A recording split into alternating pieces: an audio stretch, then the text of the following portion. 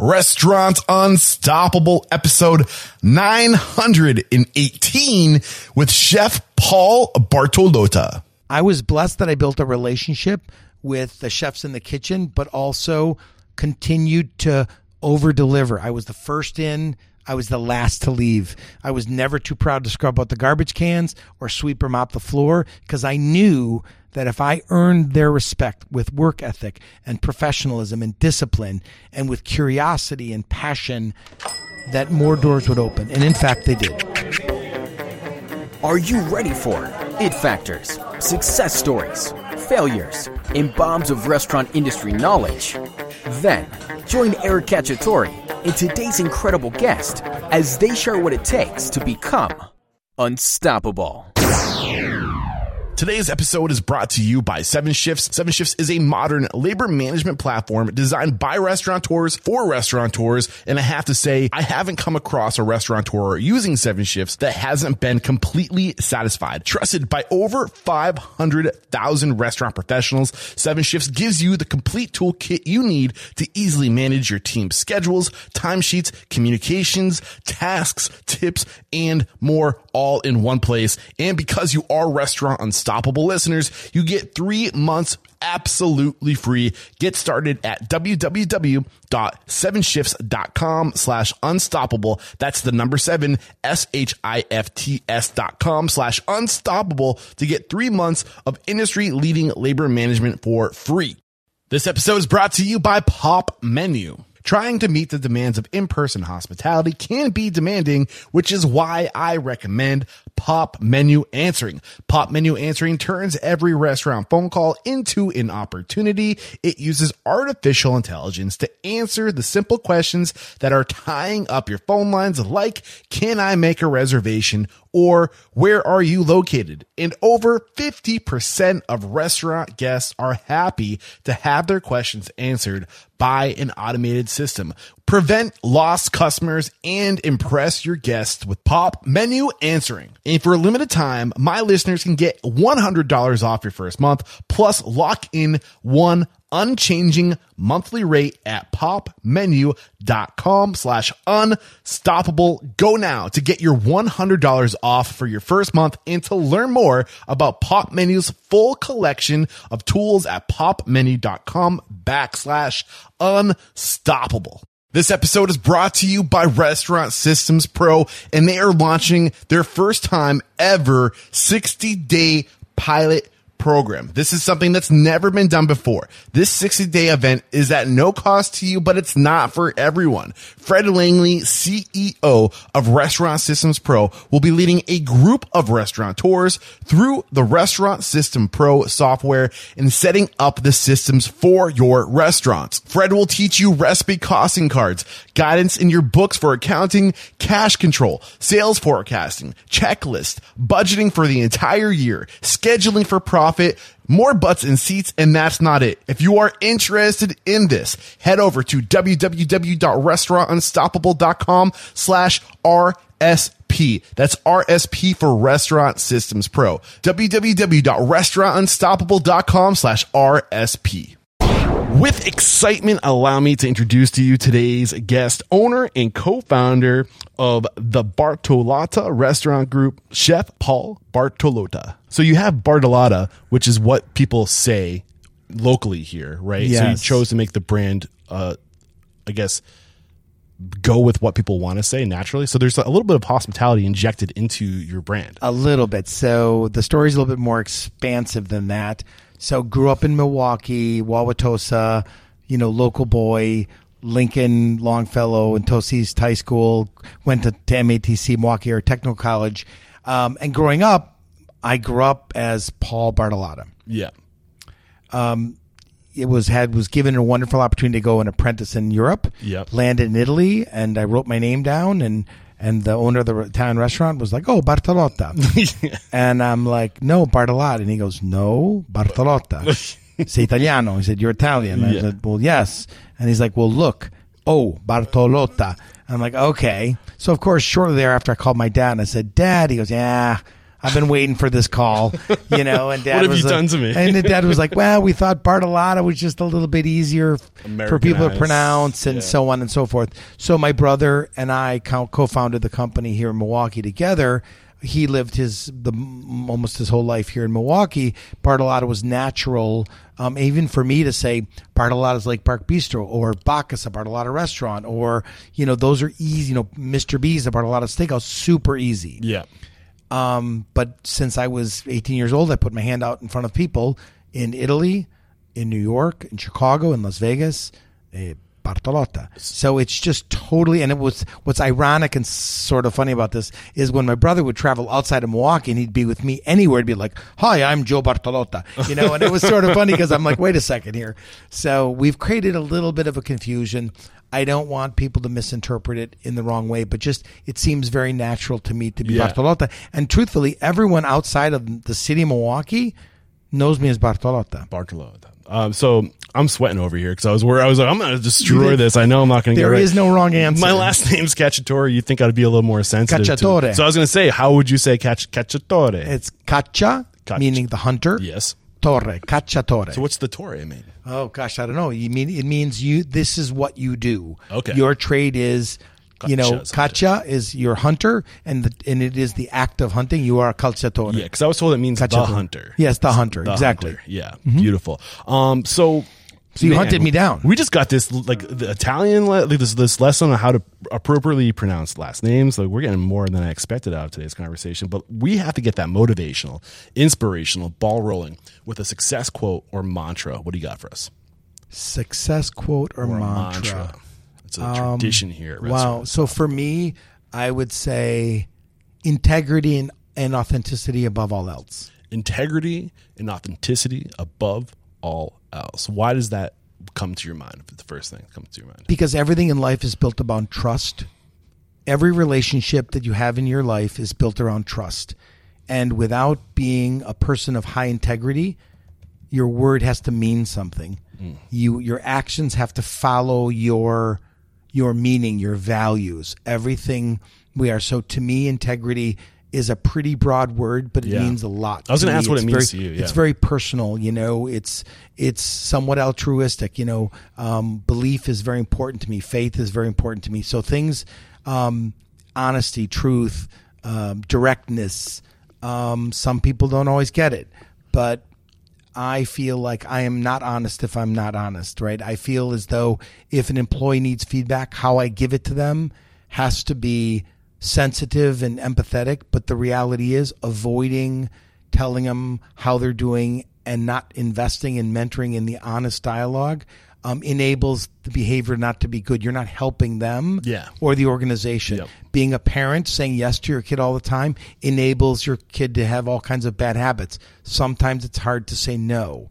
So I think integrity in your business relationships, in your personal relationships, it's all intertwined. Authenticity, on the other hand, has to do with integrity. It has to do with the integrity about your belief system. So this moves into my business, which is how do you do what we do in so many different concepts with a high level of authenticity as a foundational benchmark for what you do, and it connects with integrity, because if you're going to have integrity toward your work, it's got to connect through the authenticity that you do in your food and your cooking and who you are. Yeah, man, this is really resonating with me, and it's one of the reasons, like, your core values are so aligned with what I'm trying to do here at Restaurant Unstoppable. Our first core value is we have integrity, and it's just so important to do what you say you're going to do, and I put those core values down to keep me in line. So if I steer off what I say I'm going to do, I want my listeners to hold me true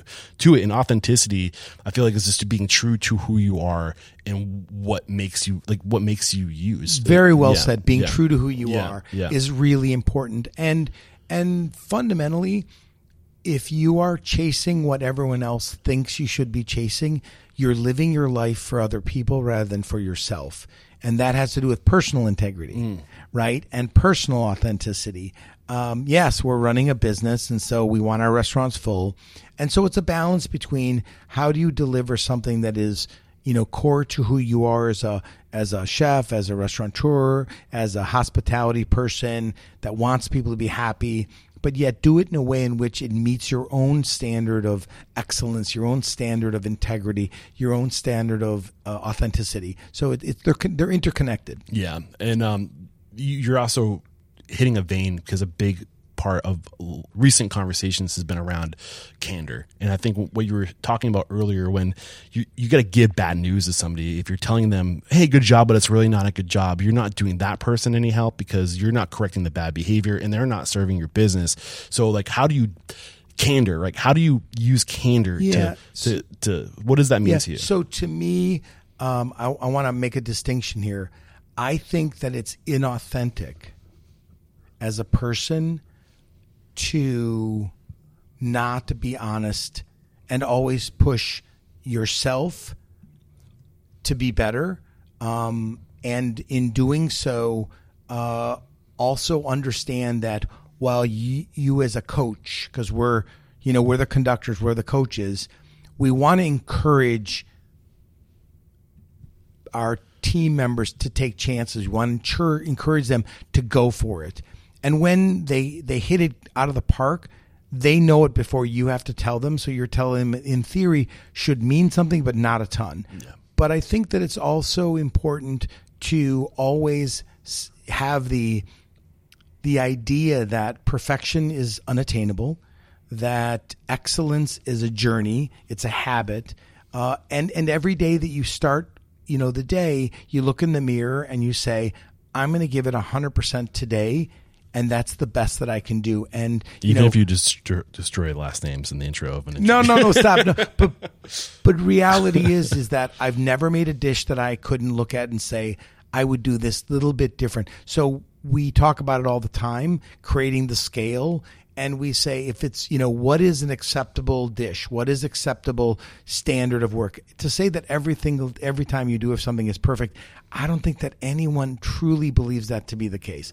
So you've got to accept acceptable. Mm-hmm. You've got to find a standard, but never, ever compromise, never, ever settle that's good enough. It's always can be better. Can always be better. Yes. Awesome way to get this thing started. Now it's story time. So where does it make sense to start sharing your story? Because you started young. You knew at a young age. You went to school for this. I did. You went to New York at a young age. You traveled at a young age. We got a lot to cover, man. You've got a career. Yeah, it's long and it's interesting. I don't typically talk about it a lot. And I realize that even people within my own organization probably don't even know my journey. But it always seems funny, like if I'm sitting with you today, I'm comfortable because you're asking. I don't know if I would feel comfortable just like getting my people together and like, hey, this is it seems like you're talking about yourself and it doesn't seem humble. It doesn't seem reserved. But when I'm in a forum like this and someone asks me the question, boy, you'd like tee it up. I can swing for the fences. Yeah, man. This is a 2-hour podcast. Yeah, let's knock some out of the park. Yeah, we were not going to have enough time. We're just not. You're actually bringing up a good point because you have some amazing background. I mean, working at the Rainbow Room, being in New York City, traveling Europe for 7 or 8 years, coming back. I think it was 1994 when you opened your first restaurant, but you had equity in some businesses before that. Yeah. So let me try to give you the cliff notes of the journey, and I think the most important thing to talk about for listeners who hear a little bit about a chef's journey or a restaurateur's journey. When I got into this, I wanted to be a chef. I didn't realize I'd have to know what discounted cash flow was and a balance sheet, and I didn't need to know what progressive coaching was going to mean, or what an HRIS system is going to be, or what technology is going to look like in this day and age. So when I started, I was going to be the cook. I was going to be the chef. And that is my passion, and that's what always keeps me grounded. Whenever I'm having a stressful time, all I have to do is go in the kitchen and pick up a pan, and I lose myself into what got me here to begin with. Mm-hmm. But my journey started when I was a kid, when I was growing up in Wauwatosa, and I didn't have money to take girls out on dates. And so I found a job as a dishwasher at a restaurant that's still there on 68th Street called Balistrieri's Italian American Pizzeria. And I started as a dishwasher and then sort of a prep cook. And then when I was old enough to get an official work permit, I was 16, I started a restaurant in the heart of Wauwatosa on State Street called The Chancery. And the owner of the restaurant was Joe DeRosa. And I loved the excitement of working the wheel and working the kitchen. And it was so much fun and the dynamic. And I was an A and D student in school. In high school, and A's on anything that was interesting to me, and in D was anything that was kind of bored me. So my dad knew me better than me, and when I was speaking to my counselor, he asked me, I think your son has a learning disability, and my dad said, well, what do you mean?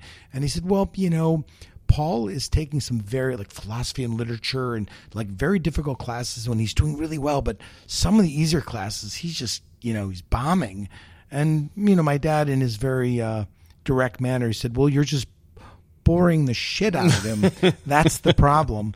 And he said, my son will only focus on what he's interested in. Yeah.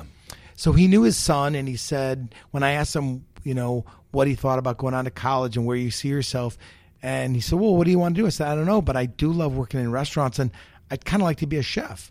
And my dad said, then be a chef. Follow your passion.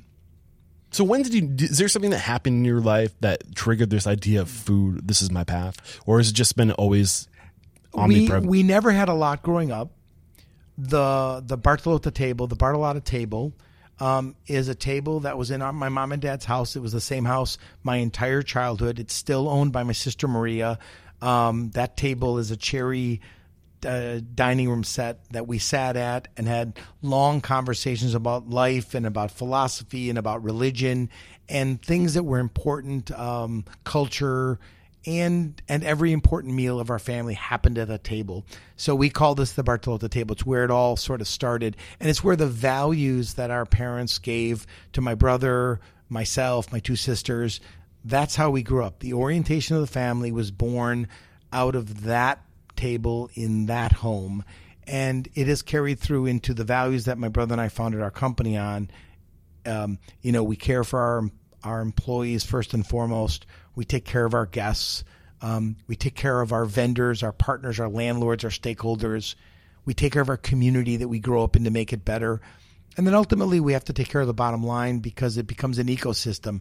If the bottom line is healthy, we can do more for our employees, have better parties, offer better benefits, offer, better perks to keep them, pay higher pay, more paid time off. Everything we can do for our employees. If we take care of our guests, that keeps employees employed, and that keeps the business cycle going. If we're investing in our community, we're giving back to the community that's given to us first. Yeah. And I noticed you came back to your community. I thought that was really special. You went out to, and I recommend everybody do this, go get the experience, but take what you've learned in your travels, in your experience, bring it home, because I guarantee you there's probably more opportunity at home right now with the way the markets are going. Well, it's interesting, the magic of what ended up happening here in Milwaukee were these two brothers that had very different personal adult journeys, but a shared childhood, a shared set of values. My sister Maria has been active in our business for 27 of the 29 years. We're coming up on a 30th year of business.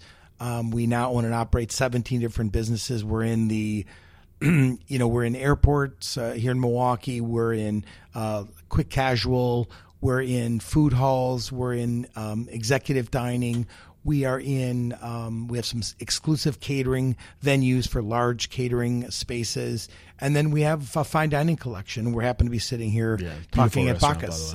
Beautiful restaurant. And this restaurant is now 17 years old. It's beautiful. I can't wait to take some photos after this interview. So along this journey you've had, going to New York, being in Italy and France, I believe you stopped in France as well, correct? Are there any key mentors, transformative moments for you where you were really shifted a gear in your perspective in the world and in your skill set? Almost too many to talk about. I think that in life there are moments where someone opens a door, cracks the door open, and then it's us to run through it. Not every time it's life-changing. But if you don't rush through the door and give it your all, you'll never maximize what could have been. We're all lucky. Anybody who's ever been successful, it's not success because they're amazing or something. They're successful because they're lucky. They were in the right place at the right time, and fate would have them have that door be slightly perked open, and then you've got to rush through it. So the Mentors has been, I'm part of an organization called Mentor. Okay. It was founded by Thomas Keller, Daniel Boulou, Jérôme Bocuse, the son of Monsieur Paul Bocuse. And it's the Team USA that basically the name of it was about mentorship. We call ourselves Mentor. And it is, we compete in the Bocuse d'Or, which is the Culinary Olympics in France.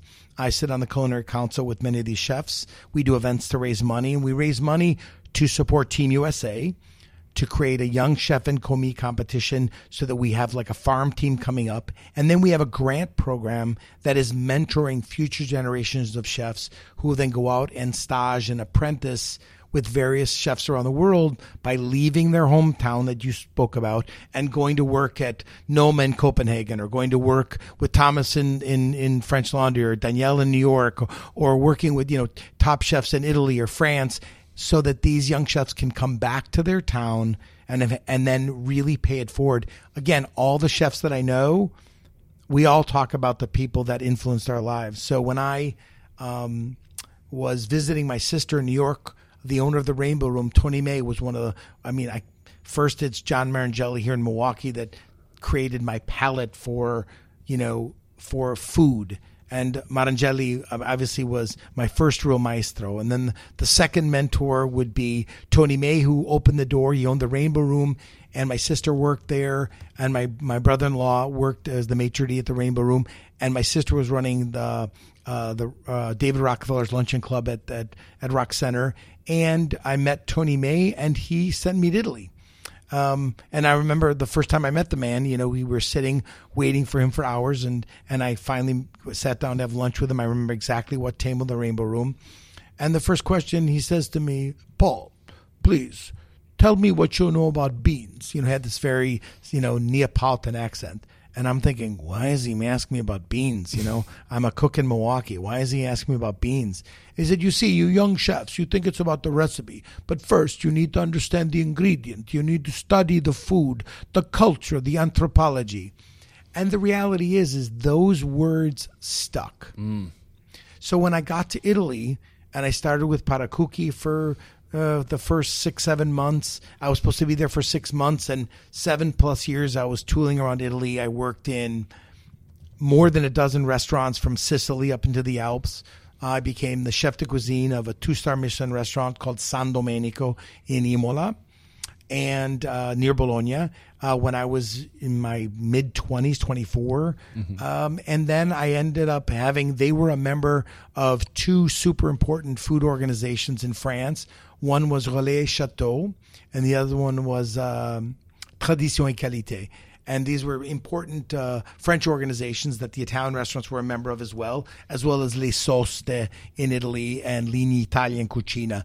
There were 2 important organizations in Italy. So as a result, through the network of Gianluigi Morini and San Domenico and Valentino, my next maestro, they opened the doors for me to go all over Italy and all over France to stage. And so my first stage was with Roger Verger and Moulin Mougin down in the south of France. And after about 6 months with Verger, I was finishing my stage, 5-6 months.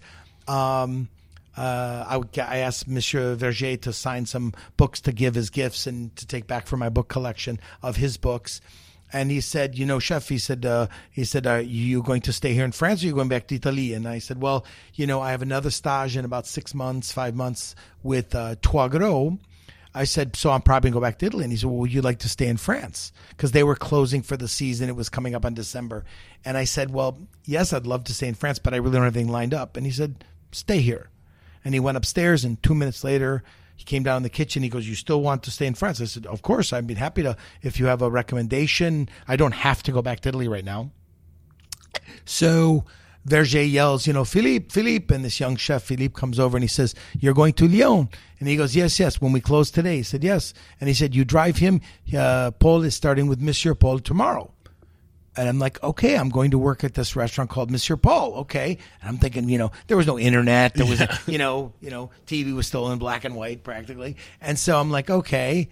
So I get in the car, pack my bags, and I say to Philippe, so Mr. Paul is a good restaurant. And he like slaps me. He's like, are you kidding me? You're going to work with Paul Bocuse. You start tomorrow. And I'm like, oh my God, Paul Bocuse.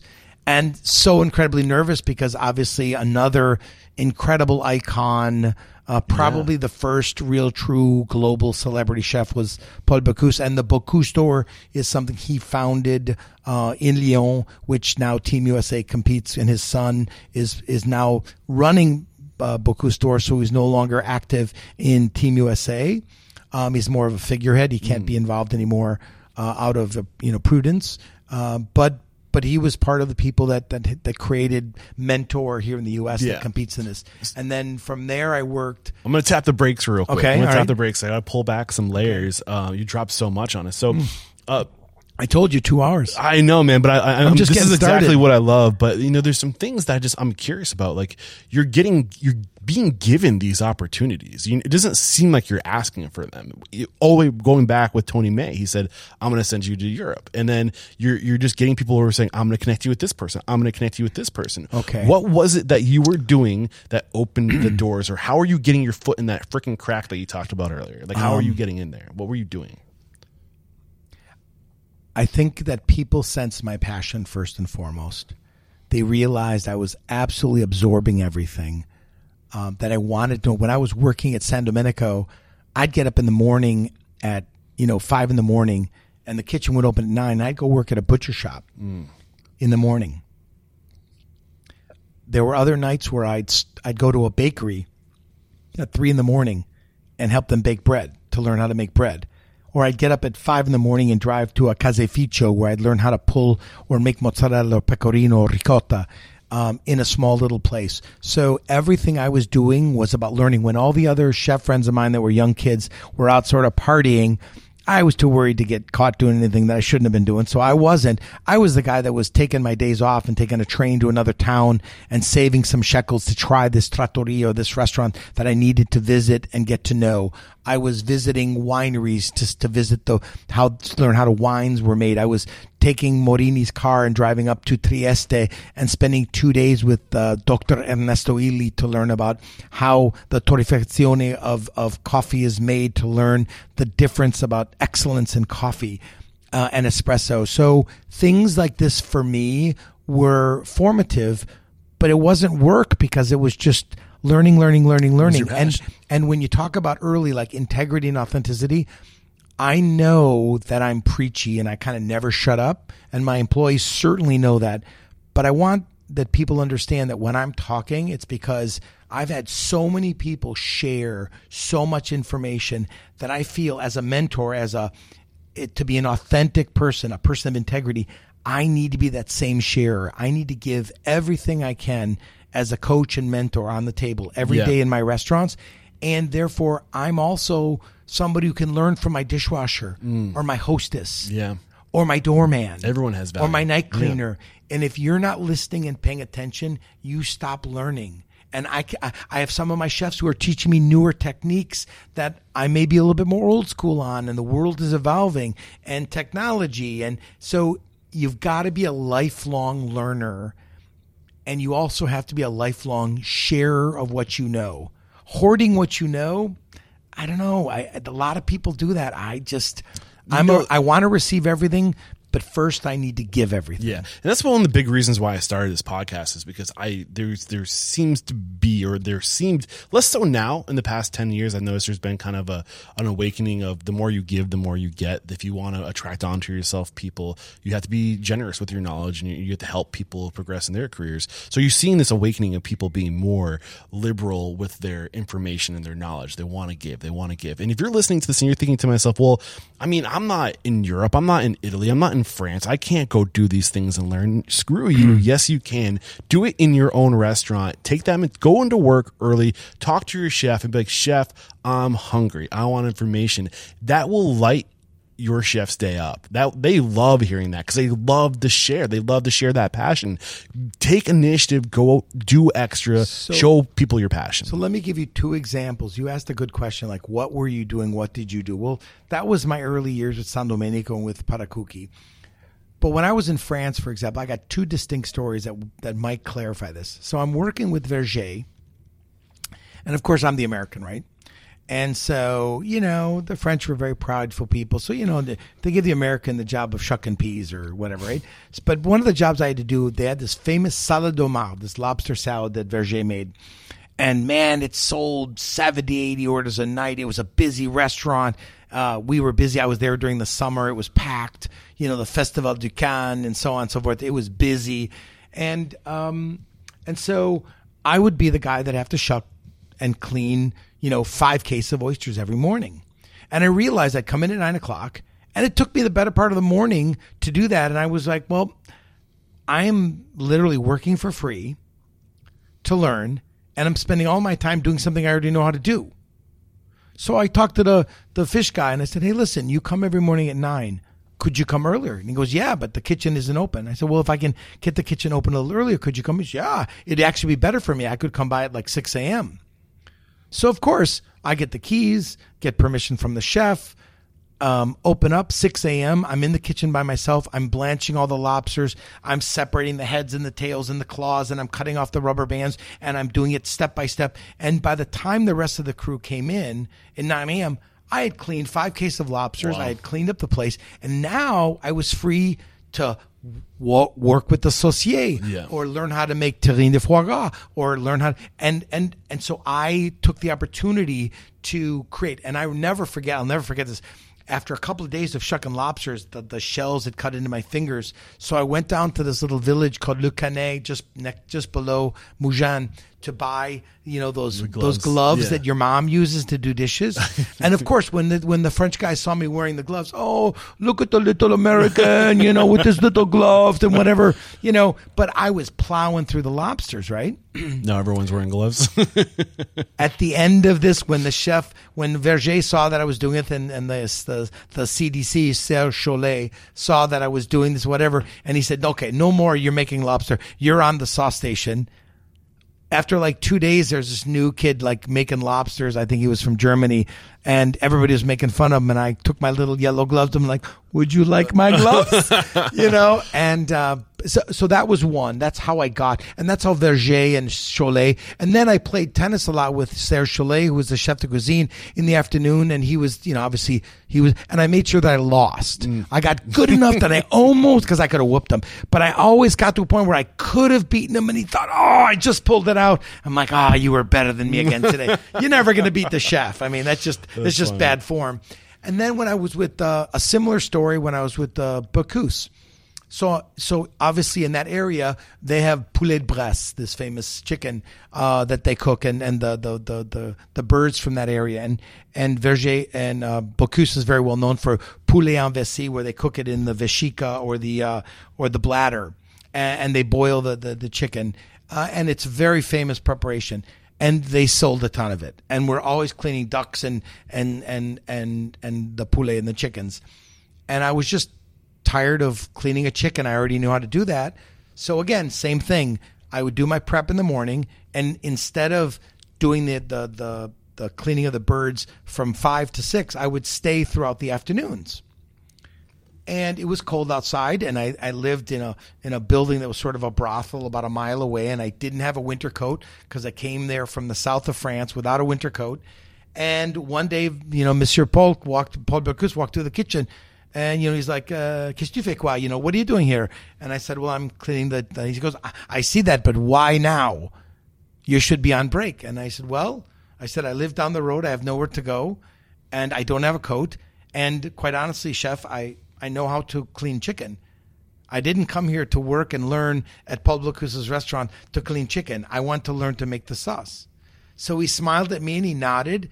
And then the next morning I came in, he grabbed me and he said, "What are you doing tomorrow morning?" I said, "Well, I'm coming to work." And he's like, No, 6 a.m. And I said, "Why?" And he goes, "I will pick you up and I will take you to the market tomorrow morning." So now I got Paul Bocuse driving to my little brothel down the road to pick me up in his little truck. Wow. And then he realized I came out without a coat, so we stopped back at the restaurant. He went inside, and outside of the walk-in freezer there was a coat, and he grabbed the coat and he said, Here's your new coat."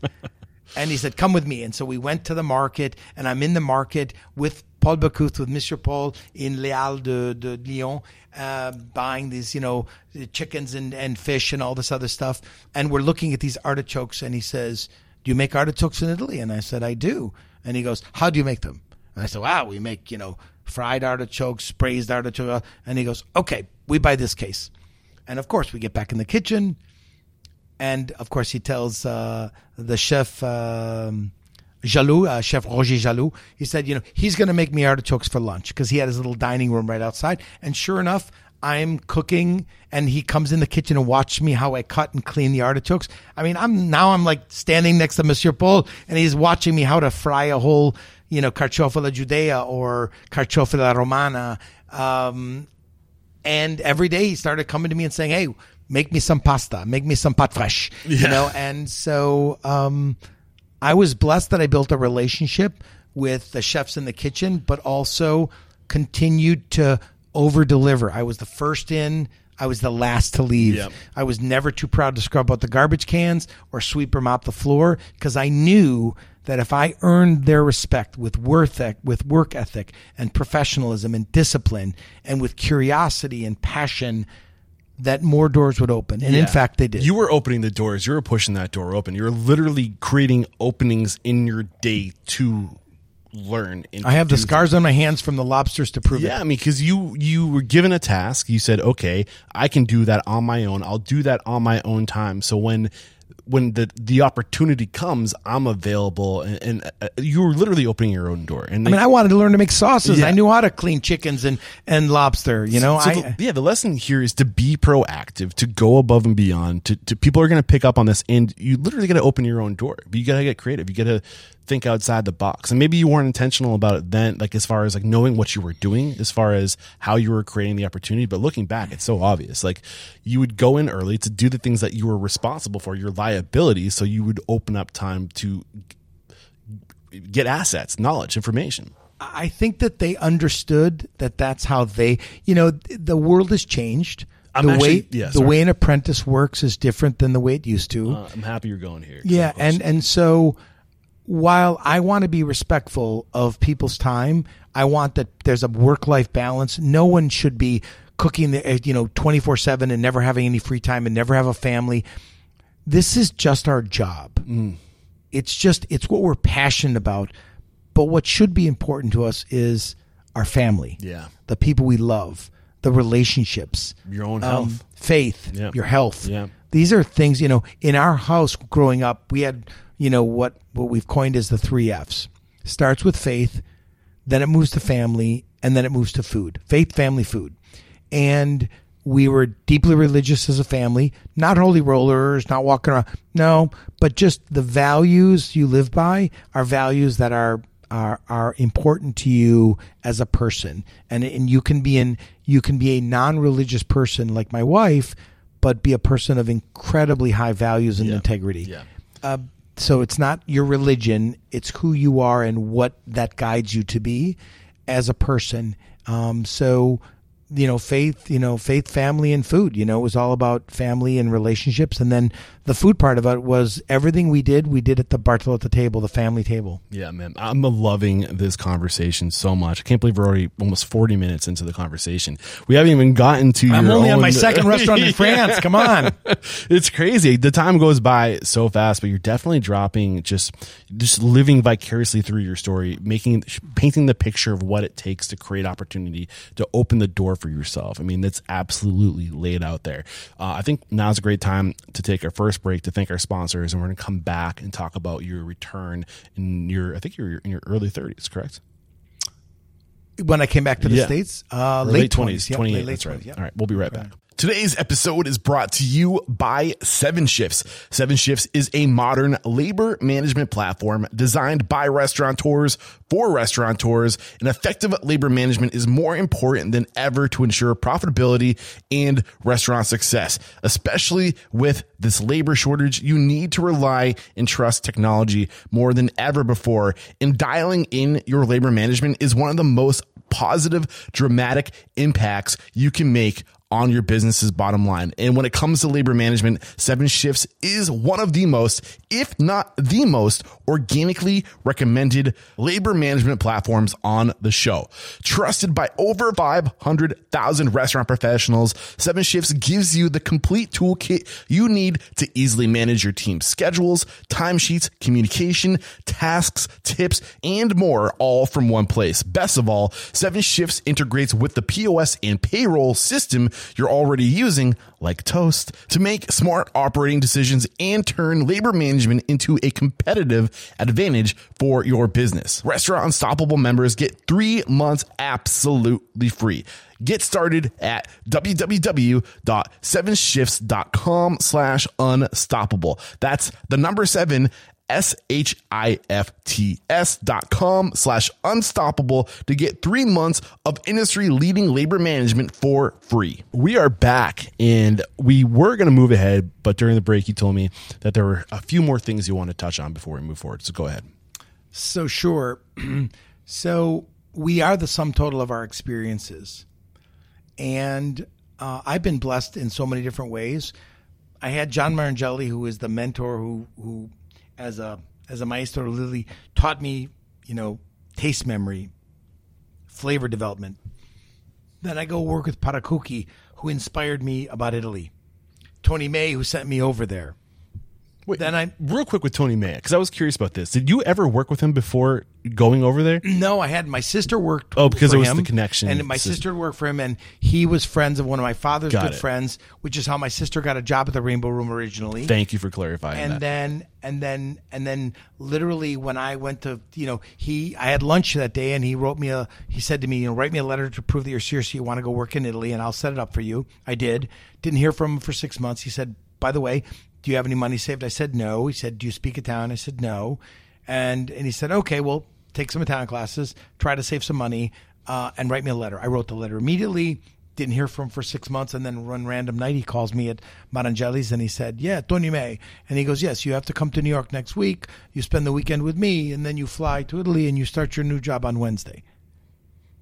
And I was like, okay, how's your Italian? I said, I haven't taken any lessons. And he's like, okay. And he goes, have you saved any money? And I said, no. And I said, but I can figure something out. He goes, don't worry about the money. And he said, just be here. So, of course, bought an airline ticket.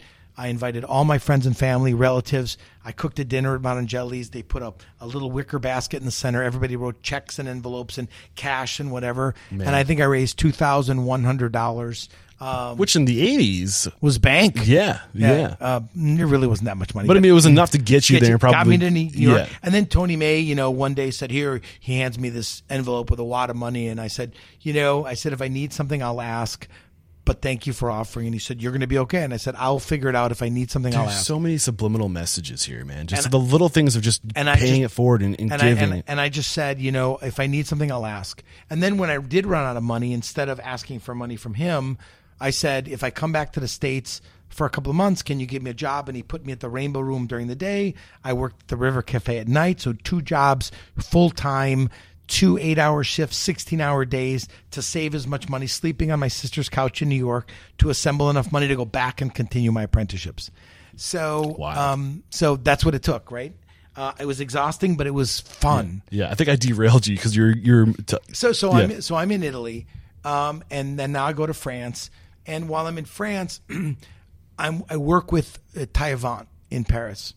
And at Taillevent, I work with Claude Delagne, the chef, Philippe, the sous chef, the current chef for Joël Robuchon, Eric Bouchenoir, was a cook with me at the time. But the most important thing I took away at Taillevent was when I met Monsieur Vuillat, the owner, and I walked the dining room and I saw the excellence of service.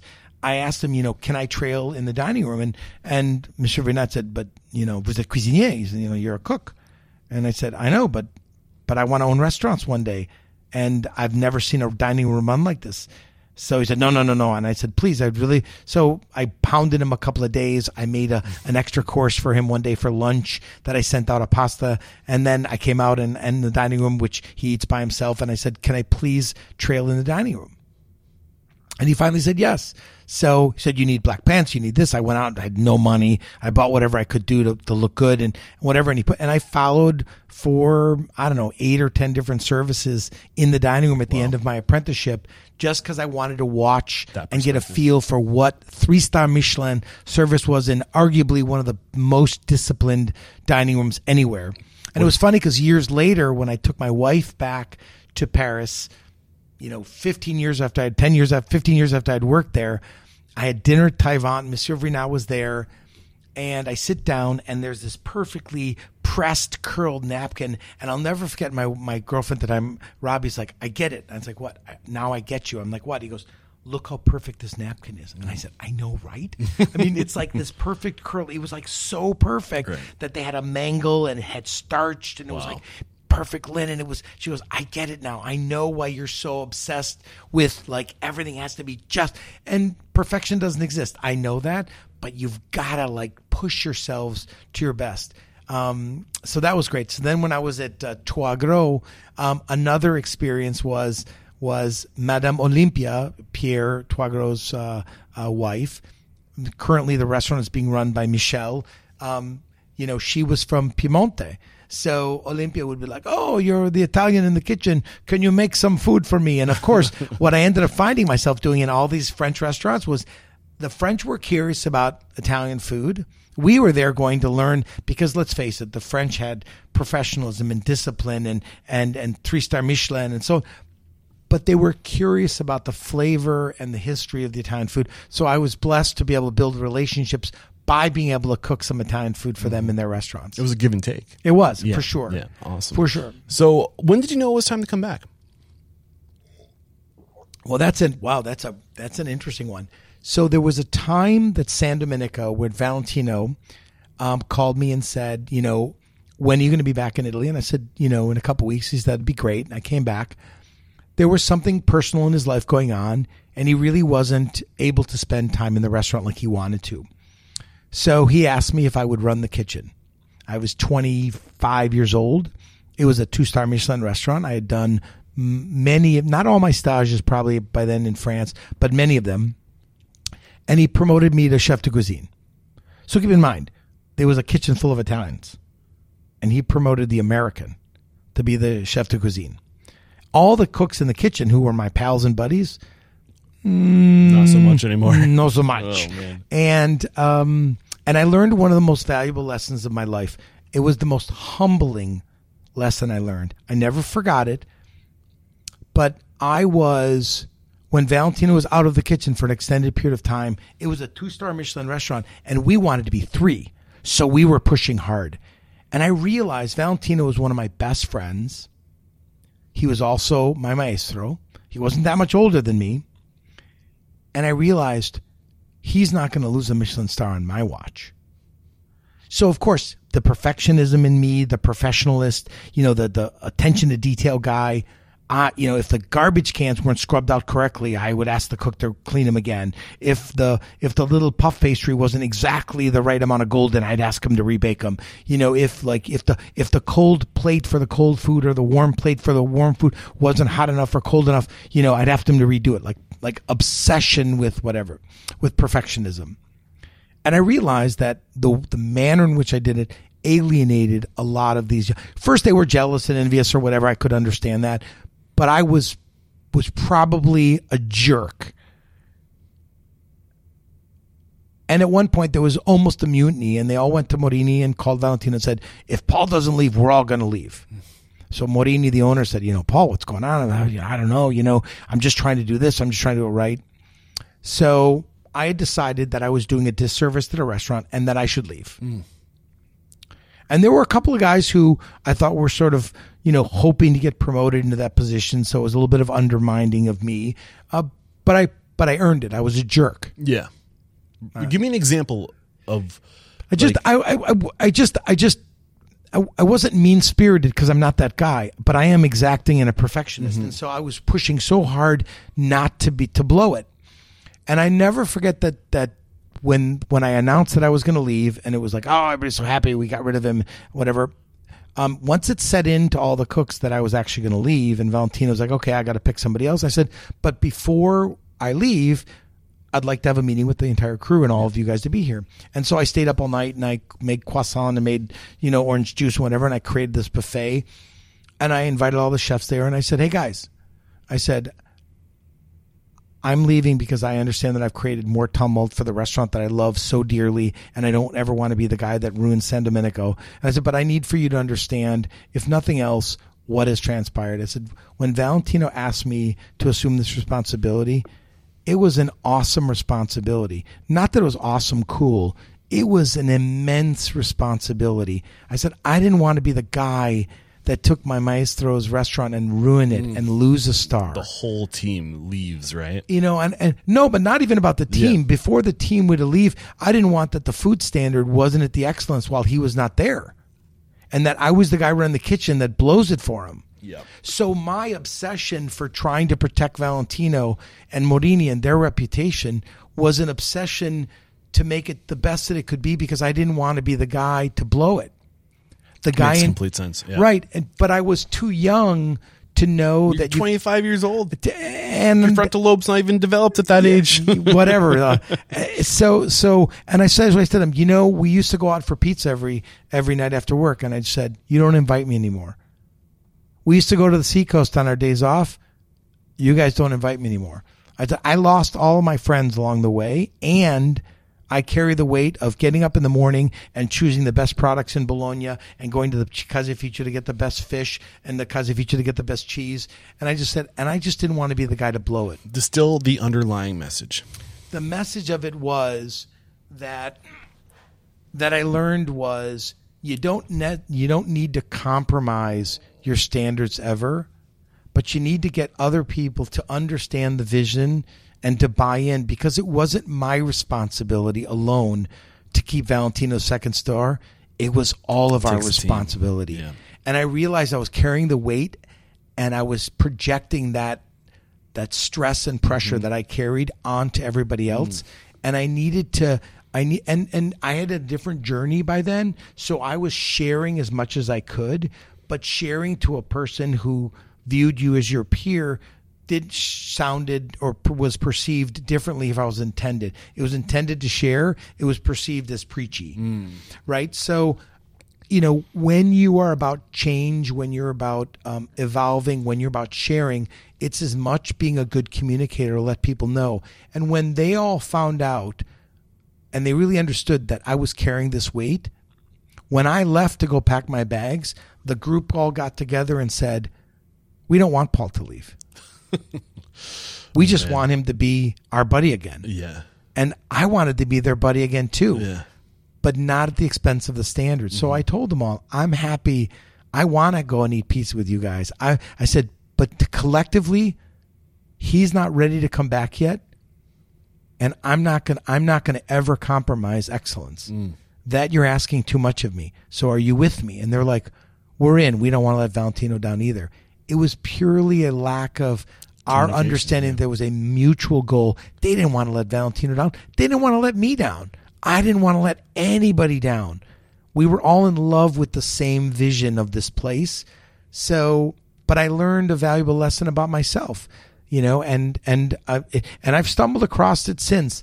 When you want to improve something and evolve it, it takes fortitude and vision and tenacity, but it takes a village. Okay, beautiful stuff. So I think it's time to talk about your trip back to the States. You come back when you land. You're back in New York City, correct? 1990 to 1991. Does that sound accurate? No, I came back in 88. That's right. And just at the end of 87, beginning of 88, we opened San Domenico in summer of 88, and I came back to design the kitchen, and right before Christmas, and also to help at Palio restaurant in New York under Andrea Hellriegel, who was another chef from the Südtirol, which was an amazing chef. He saw me as a threat that I was in his kitchen, and 6 months from now I was going to be opening a competing restaurant, by the way, and he treated me poorly. And one day I just grabbed him in the kitchen. I said, I'm going to be doing the kitchen of San Domenico in Imola. What I learned from you will be for my future benefit. I give you my word of honor. I will never cook one dish that I learned from Andrea Helrigo until it's for my own restaurant or for my own interest. I'll give you my word. But in the meantime, I'm here. I want to work. I want to make your restaurant better. And from that moment on, Andrea and I were like famous friends. Nice. I mean, he became another excellent, incredible mentor to me. So what were the biggest lessons he taught you aside from food? Because this guy was 65 years old and he was on the line cooking with us. Wow. He was an expedite, and he was standing next to me, like on the saute station, sauteing veal medallions and deglazing it and making sauce. And I was like, man, this guy, and his style of cooking was Italian and German and Austrian and French, all mixed together. He had some of the most unique style of cooking of any chef I'd ever. And I say to a lot of people, probably the most uniquely styled chef that I ever worked for. In terms of his cooking style. Brilliant chef, brilliant guy. But as far as business, so he led by example, 65. I think that was the message, that 65 years old. He wasn't too proud to get in and mix it up, and he never lost his touch with the pan. Got it. He wasn't a celebrity chef. He wasn't an executive chef. He was a chef's chef. Yes, that was the words that were in chef's my mind. Chef. Yeah. So, I mean, I don't want to just jump ahead to when you make it back to... so then I opened San Domenico. Okay. So I opened San Domenico in 88 with Valentino. Valentino would go back and forth. I would stay pretty much permanent. I was originally the CDC, the chef de cuisine. We got 3 stars on opening. I designed the kitchen. I laid it out. I did all the acquisitions. I trained. I have a funny Tony May story. You'll love this one. So about 2 months before we opened, Tony May said to me, "So, Paul," he goes, "you asked for a great kitchen. How's the kitchen coming along?" I said, "That's a beautiful kitchen. Thanks for, I gave you enough money to build the kitchen and the right cookware." I'm like, "Tony, it's amazing. It's great." He goes, "How about the products? Did Mimo, my brother, get you all the products that you wanted?" Because Mimo, his brother, has a company called Buonitalia, and he imports amazing stuff. And I had brought Faro and things that had never been, Botarga, had never been to the States in any volume anyway, in San Domenico in the 80s, and all these unique products and a specific olive oil from Empoli. And he was brought out and he goes, "So Tomimo got you the food you need." I said, "We've got amazing products, very unique stuff." He goes, "Good." And he goes, "And the young chefs that you trained in San Domenico and the apartments we got for them above the restaurant, is everybody settled in and they're here?" I said, "Yeah, we're training them. They know the menu already. They're excited to be in America. We got all the visas, all J1 visas. It's awesome." And he goes, "So your kitchen is good?" And yes. And he goes, "And the products, you have what you need?" And he says, "Yes." And he goes, "And the team, your chefs, you're all trained?" He said, "Yes." And he goes, "Perfect." He said, his answer was, he said, "You have no excuse for failure." Yeah, I was waiting for that. And I was just like, gulp.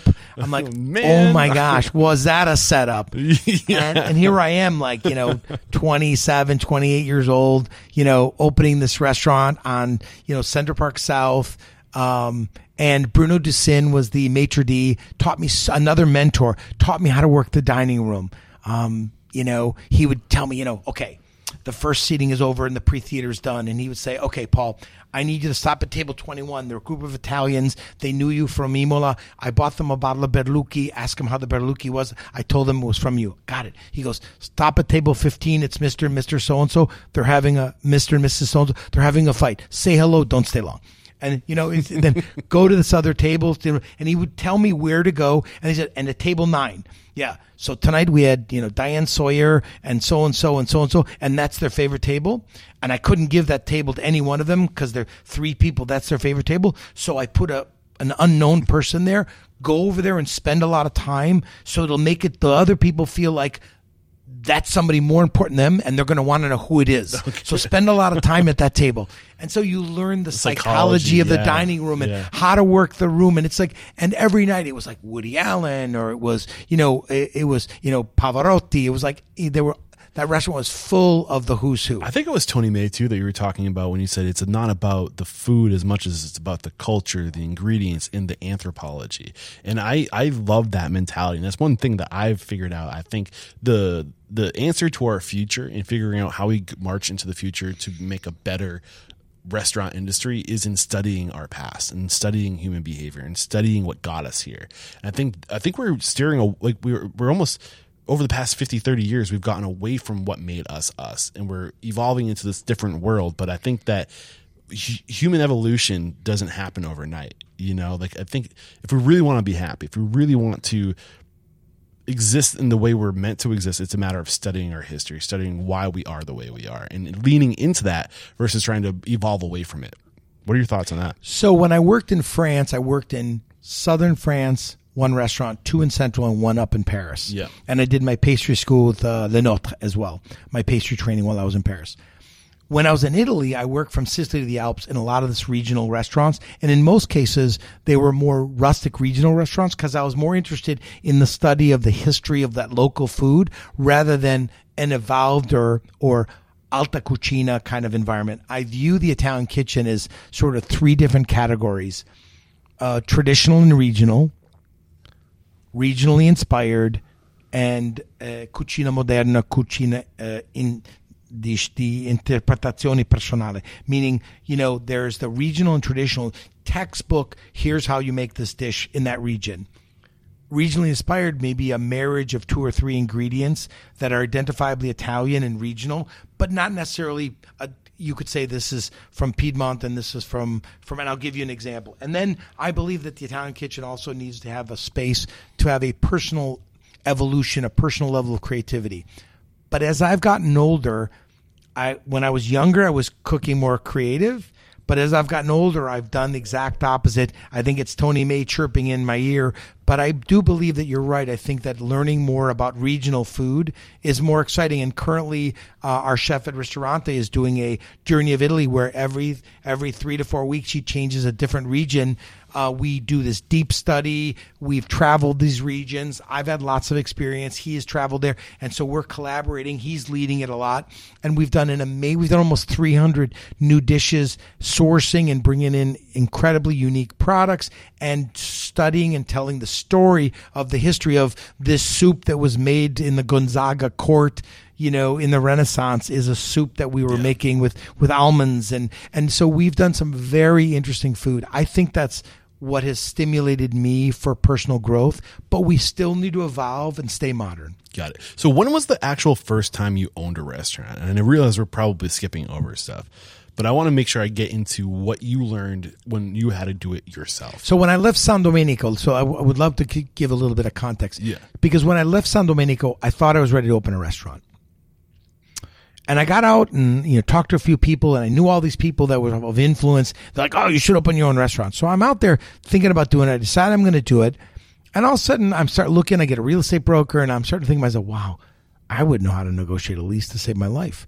By the way, I don't know if I've actually figured out how to raise all the money I need. Yeah. And all these other things. So, you know, it's okay to leap, but, you know, make sure there's a net, right? So I didn't have a net. So I realized, well, maybe I'm a little too early for this. I'm a really good chef, but what do I know about the restaurant business?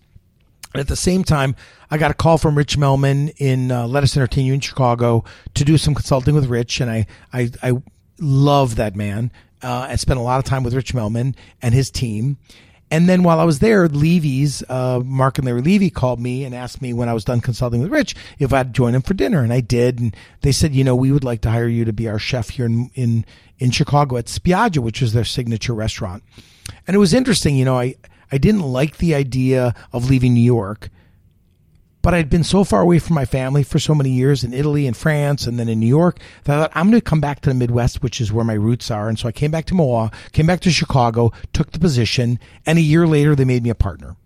I was an equity owner in the business. It was a sort of golden handcuff. I got, you know. Did you leverage for that, or did they give it to you? They offered it to me a year into it. I started in 1991. 92, they made me a partner. And then in 93, my brother called me in Milwaukee and said, hey, listen, I have a baby on the way. Would you help me do restaurants in Milwaukee? I'm like, Joe, it's really not a market for what I do in Milwaukee. He's like, bro, I'm telling you, you know, there's nothing like what you do and blah, blah, blah. And we could do something great up here. And, you know, to my brother's credit, he had a vision.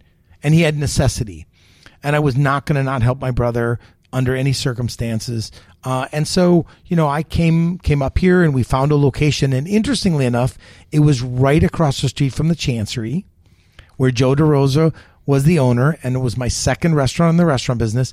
And he became a friend of our family. And of course, my dad said, hey, you guys, have you told Joe DeRosa you're looking at the space across the street? You can't compete with a friend across the street. Integrity. Yeah. So we set up a meeting with Joe DeRosa, and he said, have you guys raised your money? He said, no, we've got about half of it raised, and or a little bit less than half. And Joe DeRosa goes, you're going to do the food, Paul? I said, yeah. And he goes, and you're going to be here every day cooking? I said, yeah. And he goes, I'll give you the rest of the money. So Joe DeRosa gave us more than half of the money. We got some local economic development money. He gave us well more than half of the money, and he made sure that my brother and I owned 51% of the business. Who does that? So wait, Joe DeRosa, the other Joe. So he was he at the Chancery? Is it when you he was the owner of the Chancery. He owned a bunch of Chanceries. Yes. Okay. So there's a theme coming up here. It happened with Rich. It happened with the Levy Restaurant Group. Levy Restaurant Group. Thank you. And it's now happening again with Joe. What is this theme? I don't want to say it. I want you to say it, but I think I'm seeing it.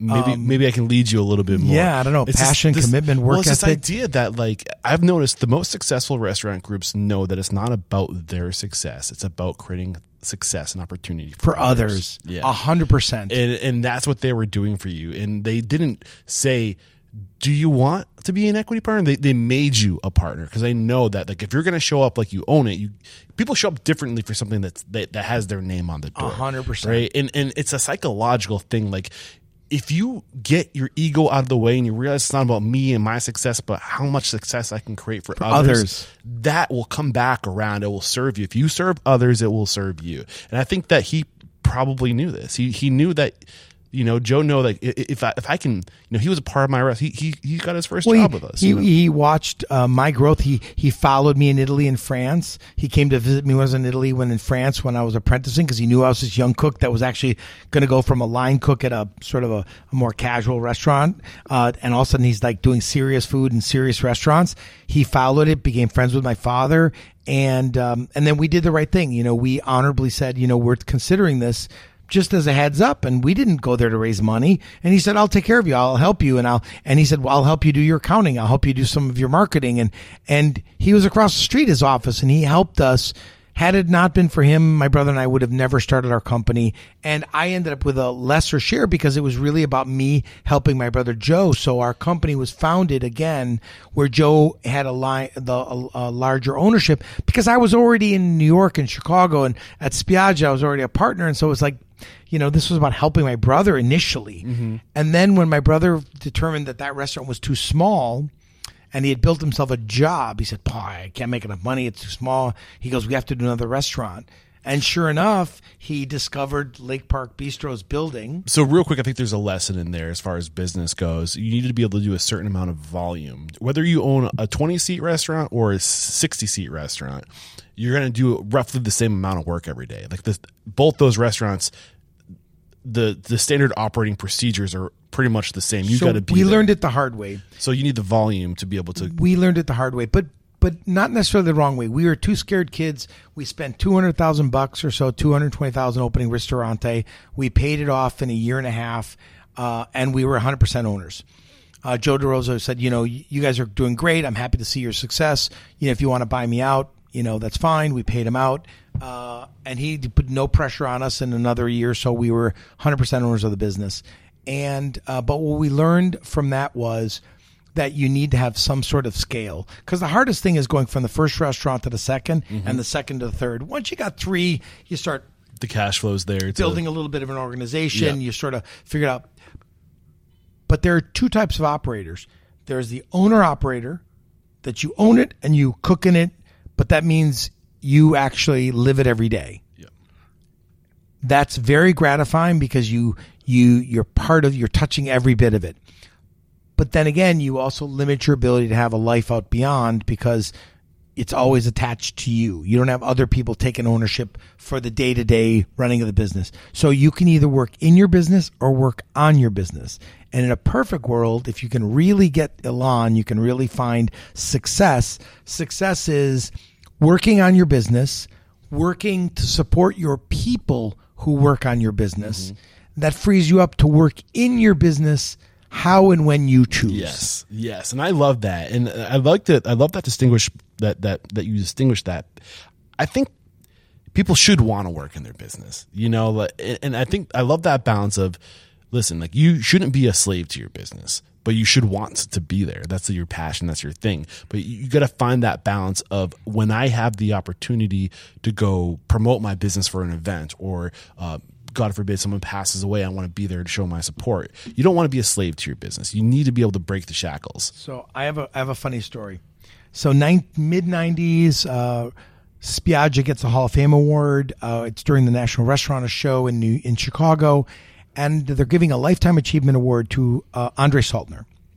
Andre Saltner owned Lutece, 4-star restaurant, for many, many years. And he gets up and gives a speech. And he says, 34 years I ran Lutece, and I missed 3 services. 3 nights I wasn't in the kitchen in 34 years. Once when my mother died, once when my father died, and once when I got the Legion of Honor and I flew to France for the day to get my award from Legion d'Honneur, and then I came back for the next day. 3 services that I was not. So I'm listening to him. The same year we won our Hall of Fame, or the Ivy Award. And I went up to him, and I'll never forget the first time I met Andre Saltner was when we were opening San Domenico. And Andre knocked on the kitchen door, and he said, "Chef, when I come in," I'm like, "Are you kidding me?" I was this 27, 28-year-old kid. My kitchen door was open on the opening night party. I said, "Please let me show you the kitchen." And he knocked out of professionalism, "May I come in your kitchen to visit?" And the doors were wide open. He could have just walked in, but that just tells you who he was. So I toured him around the kitchen. That's how I met Andre the first time. We've become friends. But that day, 8 years later, it hit me. And I walked to him and I said, "Chef, I heard your speech and it's inspiration." I said, "But, you're such an icon. You can be in your restaurant every night because you're like the temple that people come and kiss the ring." I said, "The rest of us are in this media world where if we don't stay visible and get out there, just by cooking every day, out of sight, out of mind. We could not, we could be unsuccessful." And he said, no, you have to be in your kitchen. And he was walking around, and you could see that he was noodling and thinking about. So after about 20 minutes of the after reception, he came up to me and he grabbed my arm and he said, "Paul, I always thought about this. People don't pay tickets to Pavarotti to hear the understudy. They want your food. They want your cooking." So then he looked at me and he said, "But I do understand the dilemma of today. The world has changed. So make sure that you're a chef's chef, that you're a cooking chef. If you're going to go out to do promotional events and chef dinners and things like that, that's fine. Mm-hmm. But don't ever lose your connection with your kitchen. Mm-hmm. Don't ever lose your connection with the pan." When was this? When did he say this? Mid-90s. I have to go look what year, but mid-95, 96, something like that. Where he started, the world was changing. Media was already, becoming a big part of success. Yeah, and he recognized and it's only accelerated. Even more. I'm doing a podcast. Yeah, right. What the hell was that? 20 years ago. Exactly.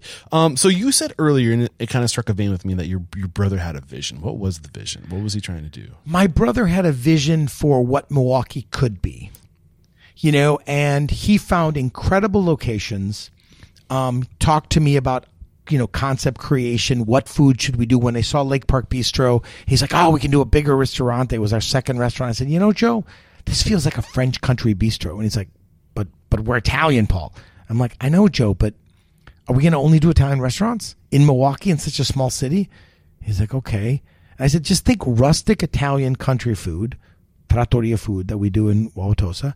And now just think of rustic French country food. Not small portions and high prices and fancy food, but like food that connects like, choucroute, coq au vin, escargot à la bourguignon, all the classics, soupe à l'oignon, all the classic French dishes." I said, "We can do them." And I showed him a few books, and he was like, "I like it. Let's do it. You're excited about this." This is very much so. I just got back from France. Yes. Yeah. And so we did a French bistro. But my brother's gift was not only great design, but my brother was like the greatest coach, the greatest guy, the greatest visionary, friendly to everybody. And he just built a culture in our company of just, taking care of the employees, taking care of the guests, taking care of the stakeholders. All the cares that were part of our tenants have carried through all to this day. And they all were started fundamentally at the Bartolotta table. That table, that cherry table, Yeah. is how we built it. So from there, we started doing, a steakhouse and a contemporary American, which is Bacchus, and a New England seafood. All these different things were born out of our desire to grow and have our team grow with us. We probably could have made more money with a smaller company than with a bigger company, but it was about growth and evolving and challenging ourselves and the Authenticity. excitement of it. Yeah. Yeah, true to you. Yeah. But you also said he had a vision. He also had I think he said necessity. Well, early on, he had necessity because he needed money, he had a baby on the way, and he couldn't make money as a manager enough to live the life that he wanted to provide his family. That was the necessity. But then once we started growing, we were never really in it for the money. We were always reinvesting. Probably not the smartest business guys, but we led with our heart. And I think that people know that. We led with our community. Not a good thing, though. Well, Bring because your money back into your business. Because there are three reasons you build a business, right?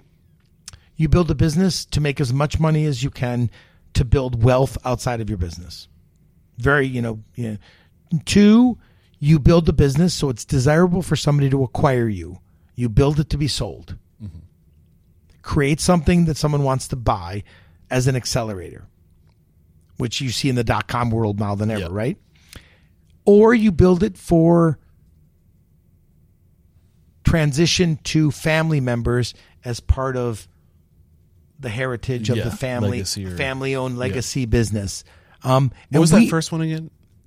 You build it just to milk it, to take as much money out of the business and build personal wealth. Yep, one. Two, you build it in preparation to sell, to then liquidate, liquidation. And the third is to prepare it for, to be inherited by family members and have it become a family business generationally. So you didn't really have that intentionality behind it. We didn't think about it in those terms early on. We weren't guys that got our MBAs or stuff like this. We were just guys that were opening restaurants because we loved it. We borrowed money, we opened one. We made a little money, took a little of that money, reinvested it, borrowed a little money, opened another one. Every year or two, there would be a new restaurant coming online. There's something to be said, too. I think that there's a level of truth that the people who do what you and your brother did also tend to attract onto themselves the opportunities because you're doing it for the right reasons. So I feel like you can get blinded. Say if you're building, I don't know, if you're building something just to turn it and flip it, like if you're building, say, like a pizza place or like a burrito place where it's doing one thing really well, and you build systems around doing this one thing really well, so you can never show up to your restaurant and it's still going to come out exactly the same because it's a system dependent operation, not a people dependent operation. You and your brother are 100% people. Your businesses are you. It's an extension of you, right? But I will say that as we've grown, early on, I'm saying. Early on, for sure. But as we've grown, it's important that we start creating these standards by which people can know and come to expect, because we all go back to the place where we know what to expect and what they do for us that we want. We don't want to go, my wife doesn't want to go to a hair salon every time and have the colorist or the woman, cutting her hair be something totally different. We go back to the same place for certain things. So it's important that you have that consistency that's critical and that people know what to expect. But you brought up something that I think is really important, that my brother and I talk about a lot, and that we've always talked about, which is the balance between art and economics. And you brought it up in the context, like if it's not something that has like a heart on the plate, it's not something of real value. And so we have always balanced every decision 50-50, art and economics. Sometimes it's 70-30, sometimes it's 30-70. If every decision you make is just with your heart, that's a very passionate, creative way of doing business, but you'll probably go out of business because you're not running a business like a business. Yeah. Conversely, if you run a business only for money, then all of a sudden you'll find yourself without a lot of soul. Yeah. And so when you make a decision, sometimes things that you do are 60-40 on the artistic side, and other times it's 40-60 because you need to. Yes. And so finding that balance as close, good decisions should be equally good for your artistic and for the goodwill of the employees and the goodwill of the guest, but should also be good business decisions to promote the health of the business long term, right? Because if the decisions you're making aren't going to create a long-term, healthy, financial, viable business or ecosystem, you aren't going to deliver on doing more for your employees, doing more for your guests, doing more for your stakeholders and shareholders, doing more for your community. If you don't focus on both of those elements, some decisions are art, some decisions are economics. The best ones are 50-50. And this is what you see a lot of smart restaurateurs building a portfolio of restaurants where they have their cash cows. Like, your job is to make the money so we can do the things we love to do. And the wineries do the same thing. You know, the Antinori family sells tons and tons of Galestro and good, but, you know, basic Chianti. But if you ask what they're known for Solai and Tignanello and these great wines. But they own a lot of different wineries at different levels because that's how it is. You know, Lexus and Toyota, right? Yeah. Yeah. So you're reminding me of a gentleman I had on the show. His name's escaping me. It was like 600, 700 episodes ago. But he started with a bed and breakfast, and I think it was the Virginia coast or like Carolina coasts, high touch, very like won awards and all this stuff, but he wasn't making any money. And he finally had to sell that thing because it was so demanding of him and his team, and just it was such a money eating machine. He's like, he said, I advise people to go out if you're looking to do something, you create your cash cow first. Get that thing. So what he decided to do was barbecue, where like they just did barbecue, and it was like, let's take like attention to detail, the culinary excellence, the barbecue, and then basically create systems around this, get that going on its own, and have that be the cash cow to pursue the passionate stuff that I like to do. What's going? You're making faces as I'm saying this. What's going? Well, through because your I'm mind? thinking about this because that is the diversification that we have in our portfolio. Yeah. So food halls, airport restaurants, not as qualitatively demanding maybe as our fine dining restaurants, but equally important and representative of our brand. Those are businesses where we can do more volume, do something we're proud of, do something that's consistent with who we are, but a more casual version, make money, and be able to utilize that to reinvest in the infrastructure. So a lot of the work we're doing right now coming out of COVID is reinvesting and moving from a corporate office to a support office, because I believe that our biggest job is to support the success of the people running each individual business for us. And instead of having them, so to speak, work to a business plan, to a budget, I want them to write a business plan that has tactical decisions that they want to do and make as an owner would think, and how they invest, and then share in a greater way with the success of the business by motivating them to be more in control of the decisions that they're making, and also more accountable for the results, both qualitative and quantitative. And if the quantitative is there without compromising the qualitative, then we want to share more and more. So what have you learned about finding those business models that achieve this quantitative and qualitative aspects?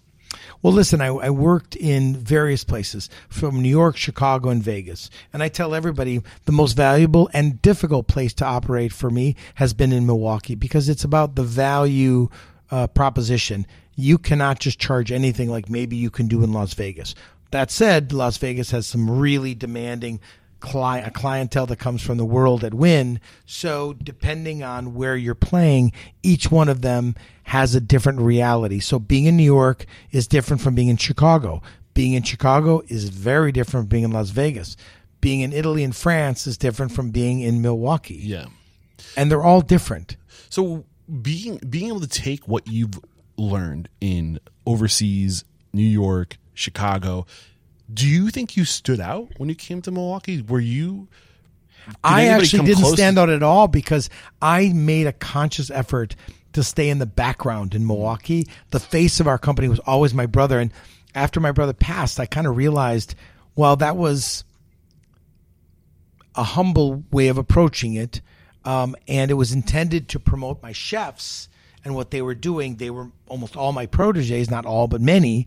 At the end of the day, people didn't know how deeply involved I was in the genesis of the company and the macro growth of the company. I wasn't here day to day every day while I was in Chicago and Vegas, but this was always, my company with my brother. Yeah. And so people are like, oh, so, what's your role? I mean, well, I don't know. It's my brother and I started this company coming up on 30 years. I mean, this is, you're hearing a little bit of the story, but I don't think, not everybody knows the real story. And so they know the story of my brother, which is I mean, I miss him dearly every day. I think about him every day.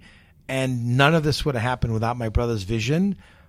But I think I had a little something to do with it. So real quick, just lay it out from 1993 to modern, like to current time.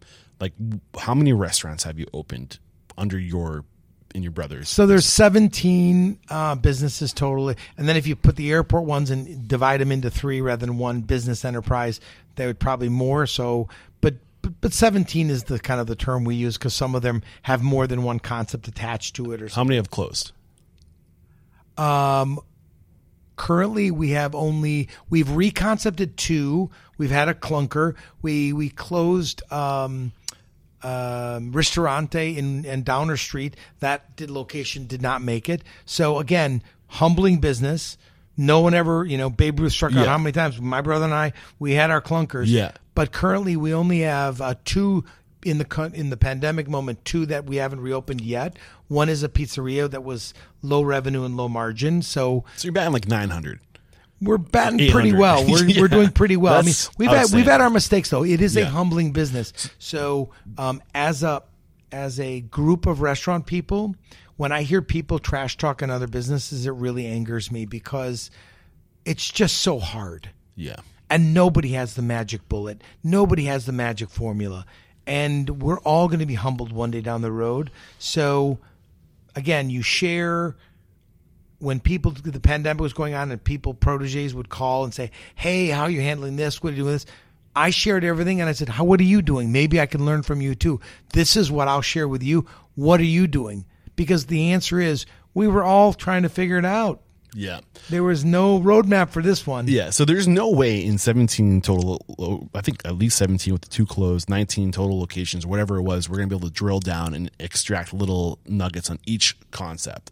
But from a macro standpoint, the evolution of you as a businessman, what were the biggest lessons you learned, things over your career as an owner, as a chef owner that you can drop on us? So coming into COVID, so first we lost my brother. I'm so sorry. And coming back, being with him the day or so before he passed, getting on a plane, going to Italy, visiting my wife and daughter. My daughter was in high school in Italy. And I landed and I got a call that my brother had passed. And I had to get all of our senior leadership team in a room and do a Skype call and let them know. And the gasps and the sobbing. And I was on the other side of the world. And I lost my brother. I lost my partner. My life was forever changed. I got on a plane. And I spent probably 9 months just trying to worry about all the people that this affected. I certainly didn't take a moment to myself. I mean, one of the first questions that the marketing team asked me, what are you going to call yourself? I'm like, what do you mean? Well, is it Bartolotta or Bartolotta? And I'm like, well, what a question is that? He said, well, we need to know that. And I was like, and what are we going to do for Joe's celebration of life? And I was like, wow, all these crazy questions. And I was like, I just lost my brother, but it had to be done. Like Joe was such a iconic guy. It was like, he was like one of the most visible people in the entire city. So that was a massive change. And then I had to sort of reintroduce myself to everybody locally that I've been here all along. And so I felt that I had to earn everyone's trust here. And not that I didn't feel comfortable in my experiences or my knowledge of the company, but I had to reintroduce myself to everybody here, which was tough. Probably the hardest thing or the biggest challenge was 9 months after that, COVID. And I was talking with my friends in Italy and they were telling me how terrible it was going on in Italy. And before even the state shut down, I shut down all my restaurants. Why? Was that a fun idea? Was that a good idea? No. First, I only thought it'd be a couple weeks. Wow, was I wrong? But I did it because I put my employees first. I had hearing about people dying of COVID, and I said, it's not going to happen on my watch. For a business, no, I'm going to close for a bit. And I kept all my salaried people on salary, paid their benefits, and then kind of talking to my finance team at some point, I'm like, how long can we do this? And they're like, well, not any longer. And after, 6 or 8 weeks, they said, you don't have the liquidity to just, all of a sudden all the faucets got turned off. And then you start making tough decisions on doing the right thing. So, the old story of the airline, they say, as a parent, put your mask on first. Yep. You got to protect the company. Yep. Because if you don't protect the company, there will be no jobs for anybody. Yeah. There will be no legacy for all the people who are depending on you, future generations, future employees. So we had to make some very difficult decisions, but they're always rooted in those values. What do we do first and foremost for our employees? How do we treat our guests when they come in? How are we transparent as to what our situation was with our vendors and our stakeholders? And then letting the community know that this is a moment that I'm not in a position to do a lot of community giving, but when I can and I will, I'll be back. Yeah. And we are. Now, the food courts or the market, Food halls. the food halls, thank you. Was that before or post-pandemic? When we opened them? Yeah. No, we owned them before, and one is them is executive dining for a company that we're contracted with, and the other one is in a high-rise building in downtown. Okay. And they would call and say, "When are you going to open Downtown Kitchen?" I'm like, "Well, when's the building going to be full?" Yeah. Well, we can't fill the building until there's a food hall open. And I'm like, literally, that's not the reason people aren't coming back to work. There's nobody. And so we opened at some point because we believed that it was important for our community. It wasn't a good business decision, but we needed to be that catalyst to say, come back to work. The food hall's open. We're here for you. So we're running it a little bit more modest, not all the lines and all the stations are open, but we're open and running, hopefully that the building will fill up again. But the work from the office reality is certainly quite different from pre-pandemic, and I don't know if it'll ever go back to what it was, so we're going to have to wait and watch. Yeah, I think we're starting to realize that people do their best work with others. We're meant to be shoulder to shoulder. I think it's in our nature. We're tribal. We're collective, and I think that we feed off that energy when we're around I don't people, know. I mean, again, I've heard mixed things. There's been a lot of studies on this. There's been a lot of people talking about it.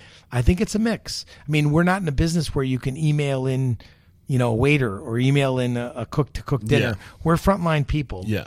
But a lot of other businesses, attorneys, finance people, you can't go to a doctor from an email, although they can do MedMD and do some quick diagnoses. But I'd rather actually see the doctor. Yeah. Myself. I hear that. So a couple things I'm really interested in that I think you're uniquely positioned to speak about. One is this fact that you've been in the industry now for over since the 80s, over 30 years. They're almost 40 years, right? 40 years. The industry has evolved. I'm just getting started, by the way. So much, but technologically, there's so much happening right now. How have you been able to evolve with the evolving industry? How has that been for you? Well, you got to play to your strengths. You got to know who you are and what you do and do well, and not try to be everything to everybody or to play to areas that are not natural to you or that you don't feel yourself you're fitting. I'm not hip and cool and trendy. I'm no hipster. So for me to try to play in that world, it's not going to work. Rich Melman has his kids who are helping him evolve some of his concepts that are more relevant than younger. My nieces, are interested in the business. They have a fresh approach, so maybe they'll have more of an impact long term in where we evolve in the younger. But while sort of I'm doing the day-to-day today, I've played more in the fine dining area. That's what we do. Those are kind of what we built our brand on. So we are also, helping our guests understand which of our units are more casual and which are fine dining. So a little bit Lexus and Toyota. We're focusing on investing in a lot of our technology and infrastructure so that we can improve the efficiency and the effectiveness by which we work, because we believe that by investing in people is the most important thing you do, but technology plays a significant role in doing it. So having worked at Wynn Las Vegas, having a restaurant with Steve out in Las Vegas for 11 years, boy, that was a masterclass in business for me. That was a masterclass in efficiency and running a tight business. Steve never once started a meeting like, how much money did you make? It was always like, how can I support you? Are you getting everything you need? How do we make your restaurant? How do we make it better? It was always about better. It wasn't bigger. Steve used to say, bigger isn't better. Better is better. Yeah. And it was all about excellence. I love that. I like to echo, growth isn't external, it's internal. And that internal growth, that better, makes the external happen. How do we get better at getting better? don't leave it to others. Have never-ending attention to detail. Take responsibility for what you do. These are fundamental, principles by which you operate with, and as an organization, they connect with our tenants. And so we use words like integrity and authenticity as dialogues or words that describe how we live our life and how we do it. But our purpose ended up to be more about what do we do to be embedded and be a part of the fabric of our communities.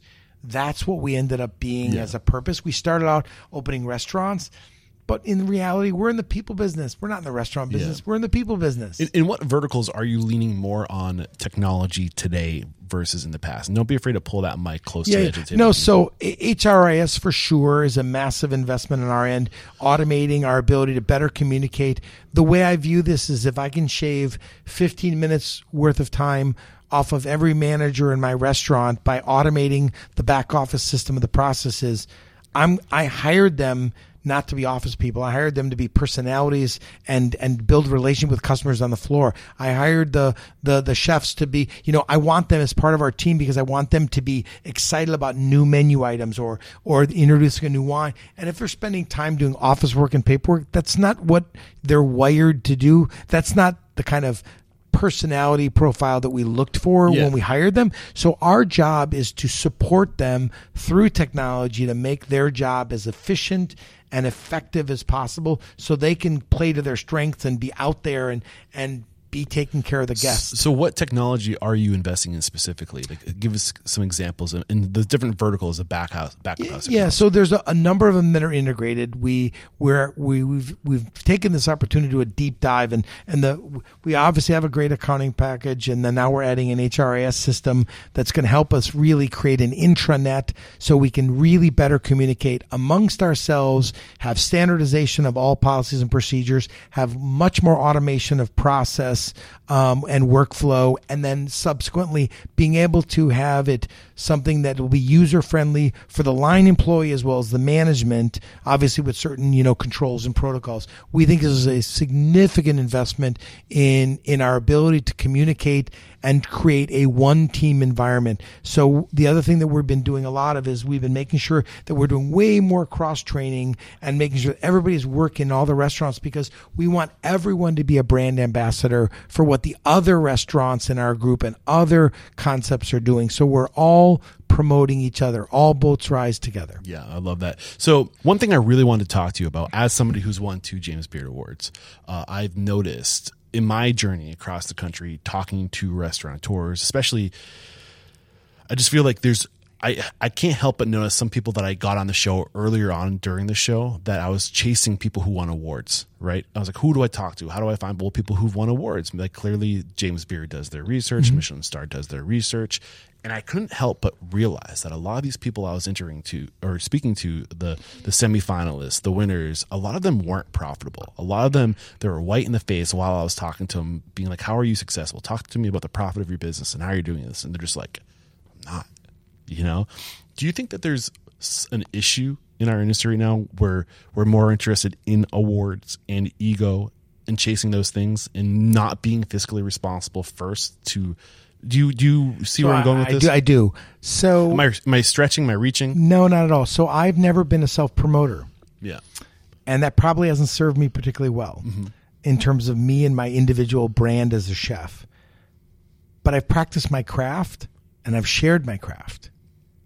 And my craft has been carried over into, and I see it all over my restaurants here in Milwaukee and any restaurant, whether it was San Domenico or Spiaggia, Cafe Spiaggia and Spiaggia Private Dining Room in Chicago, or at Bartolotta in Las Vegas. So depending on where I was always very focused on the craft. Right now I'm spending a little bit more time on the business of the business so that at one point, as I told you before, success to me is the freedom to work on my business, not in my business, so that I can work in my business where I want to and how I want to in that term. But you can't do that until you've built business economics that are really sustainable. This disruption was devastating for our industry. make no mistake. Some people got some government support and things like this. We took what we could, what was available to us, and it has saved us. I don't know if you didn't get any support, how you survived closing your restaurants for 3 to 6 months, maintaining your people. But it's rough out there in our industry. So I am extremely aware of how difficult our industry has always been. It's a business that's always had a relatively low margin and a lot of high work and high touch. We're not high tech, we're high touch. And as a result, it's a very difficult business with a low margin. Again, you want to, do thousands of people and serve, kind of crappy food at low prices, or you want to do like really high-end food and very boutiquey and not a lot of volume at super high prices. Maybe those are the formulas. The ones in the middle, which we have found when this COVID hit, everybody in the middle, a lot of people traded down. And all those restaurants in the middle have felt it more acutely. And I have a few in that category as well, that mid-range price, very difficult thing to deal with. It's a shrinking margin. Now we have wage inflation, supply chain issues, product inflation, cost of goods going up, and the customer isn't necessarily wanting to pay more. Yeah. Because they're paying more at the pump, they're paying more. So you have to have a long-term view. Mm-hmm. And we don't view this as a sprint. We view this as a marathon. I mean, would you say today versus, say, in 2005 or 4, there are a higher number of restaurants doing more elevated food? It's an interesting question. I think there's been a mix. I think there's a lot of restaurants that don't put tablecloths anymore, and it's more casual, and it's cool and hip and more trendy. Focusing on the food, not so much on the other details that increase your costs. Right. Yeah. So that's a good thing. Things evolve for a reason. I'm a little bit of a traditionalist. I think that people like a nice padded table. Mm-hmm. I think they like nice linens. I think they like better quality glassware that matches. I think that they like, silver and high quality flatware, and more evolved cooking. So I believe in those things. I'm not saying it's right for everybody, but I think that you have to decide where you play and then how you want to play in that arena. Yeah. And then make sure that the economic models that you build work. Yeah. That the economic formula between your occupancy, the relationship, the investment to revenue, all those things make sense. Yeah. So you were earlier talking, obviously you were mentioning the group you're in, mentors. You call yourself a mentor, yeah. Mentors. Big part of what I'm trying to communicate too, this idea of mentorship, of paying it forward. I think that's going to be the key to evolving our industry, is really embracing that. We were talking earlier about how when you were coming up, a big part of it was staging, is going out there and getting the experience and working for next to nothing, really, in exchange for knowledge. In many cases, nothing. Yeah. For a long time. So I don't know if did you read the book recently that came out, Corey Mintz's book, The Next Dinner, The Next Diner, or something? I didn't see that one. Yeah, The Next Dinner, I think is what it's called, and it's basically like he was a writer in Toronto, and he's worked in restaurants. He's been a writer, and a lot of the narrative behind that book is this idea that the fanciest restaurants, the most expensive restaurants, are also the restaurants that pay the least amount for labor. I think that was part of the argument. Because they're trading for experience and that mentorship, right? You're working to be able to tie your name to other successful brands and to get that experience. But his argument is that this is broken and that we need to get away from this and we need to start paying people. What are your thoughts on that as somebody who's done it and had success doing it the traditional way, of putting the time and the energy and the networking and to learn? Like, what are your thoughts on that? Because I think I see both sides of it. Well, currently we're operating many of our restaurants, coming out of COVID on a 5-day work week. And what we found is that we're not having hardly any attrition in the workforce, but in this very tight labor market, it's also not a moment where it's easy to staff up. Mm-hmm. And we don't know how and when that's going to really fully change. You can push your staff by opening up and doing more business, but if it is at the expense of the employee, then it's a bad choice. Mm-hmm. Therefore, we talk about it being the marathon, not the sprint. Will it go back to 7 days, lunch and dinner? Who knows? we will monitor that as the business needs. What's important is that the employees are making a good living. We've increased our wages pretty significantly across the board because the cost of living has gone up, and because to keep the best people, this is what it takes. But if you saddle yourself with such high wages in the long term, you have to figure out how the economy is going to rebound and what it'll be like in the future. So we kind of look at this, cautiously, because we'd rather be running for fewer days now and with a more consistent result than sort of forecast into the unknown, because there's still a lot of unknown out there. I do believe, though, that the check average has not kept pace with the cost to build, the cost of food, the cost of labor, the cost of benefits. Yeah. So yeah, it's a tough business. Yeah. And everybody who thinks the restaurant business is a bad business, I'm here to tell you it's a cash flow business. It's a great business. But you need economic formulas where the volumes and the margins work to be able to continue the ecosystem of reinvesting. Yeah. Where you can take care of your people appropriately, career path them so they can grow within your organization, reinvest so that you're always improving the experience for the guest, reinvest so you're always timely and respectful of your vendors and your stakeholders and your landlords and your partners, and then also having the resources to reinvest in your community. So our ecosystem is, you need a healthy ecosystem to have the whole thing work. Yeah. So this is a good segue into my last question. I like to echo the mission statement. The mission is to inspire, empower, and transform the industry. In what way would you like to see the industry transform? If it could transform at all, which direction do you think we need to go? How can we be a better industry? I think we're doing that already. I think that there was a long time where, and I don't think that my brother and I were necessarily, I think we were at the forefront of it, where we have always put employees first. But I will tell you, if I look back on how I was treated coming up, wow, maybe that's what it took back then. Yeah. But I wouldn't wish that on my daughter. I wouldn't want that for my neighbor's kid. I'm not going to treat people in that same way. I do believe that excellence is a habit, and I believe that if you want to be great at what you do, it takes time and effort. Michael Jordan didn't get Michael Jordan just because he wished it. He put forth the effort and the hard work. So there's no shortcut for Andre Agassi's, 10,000 tennis balls to win the U.S. Open. There is no shortcut for anybody in our industry to get ahead. But the way in which we go about it has already changed, and it changed for the better. I love it. Great conversation, Chef Paul. Thank you so much. One more quick break to thank our sponsors, and we're going to bust out a true speed round. It's no secret that restaurants have been hit hard over the past few years, which means restaurant owners and staff have been working harder than ever. Trying to meet the demands of in-person hospitality can be demanding, which is why I recommend Pop Menu Answering.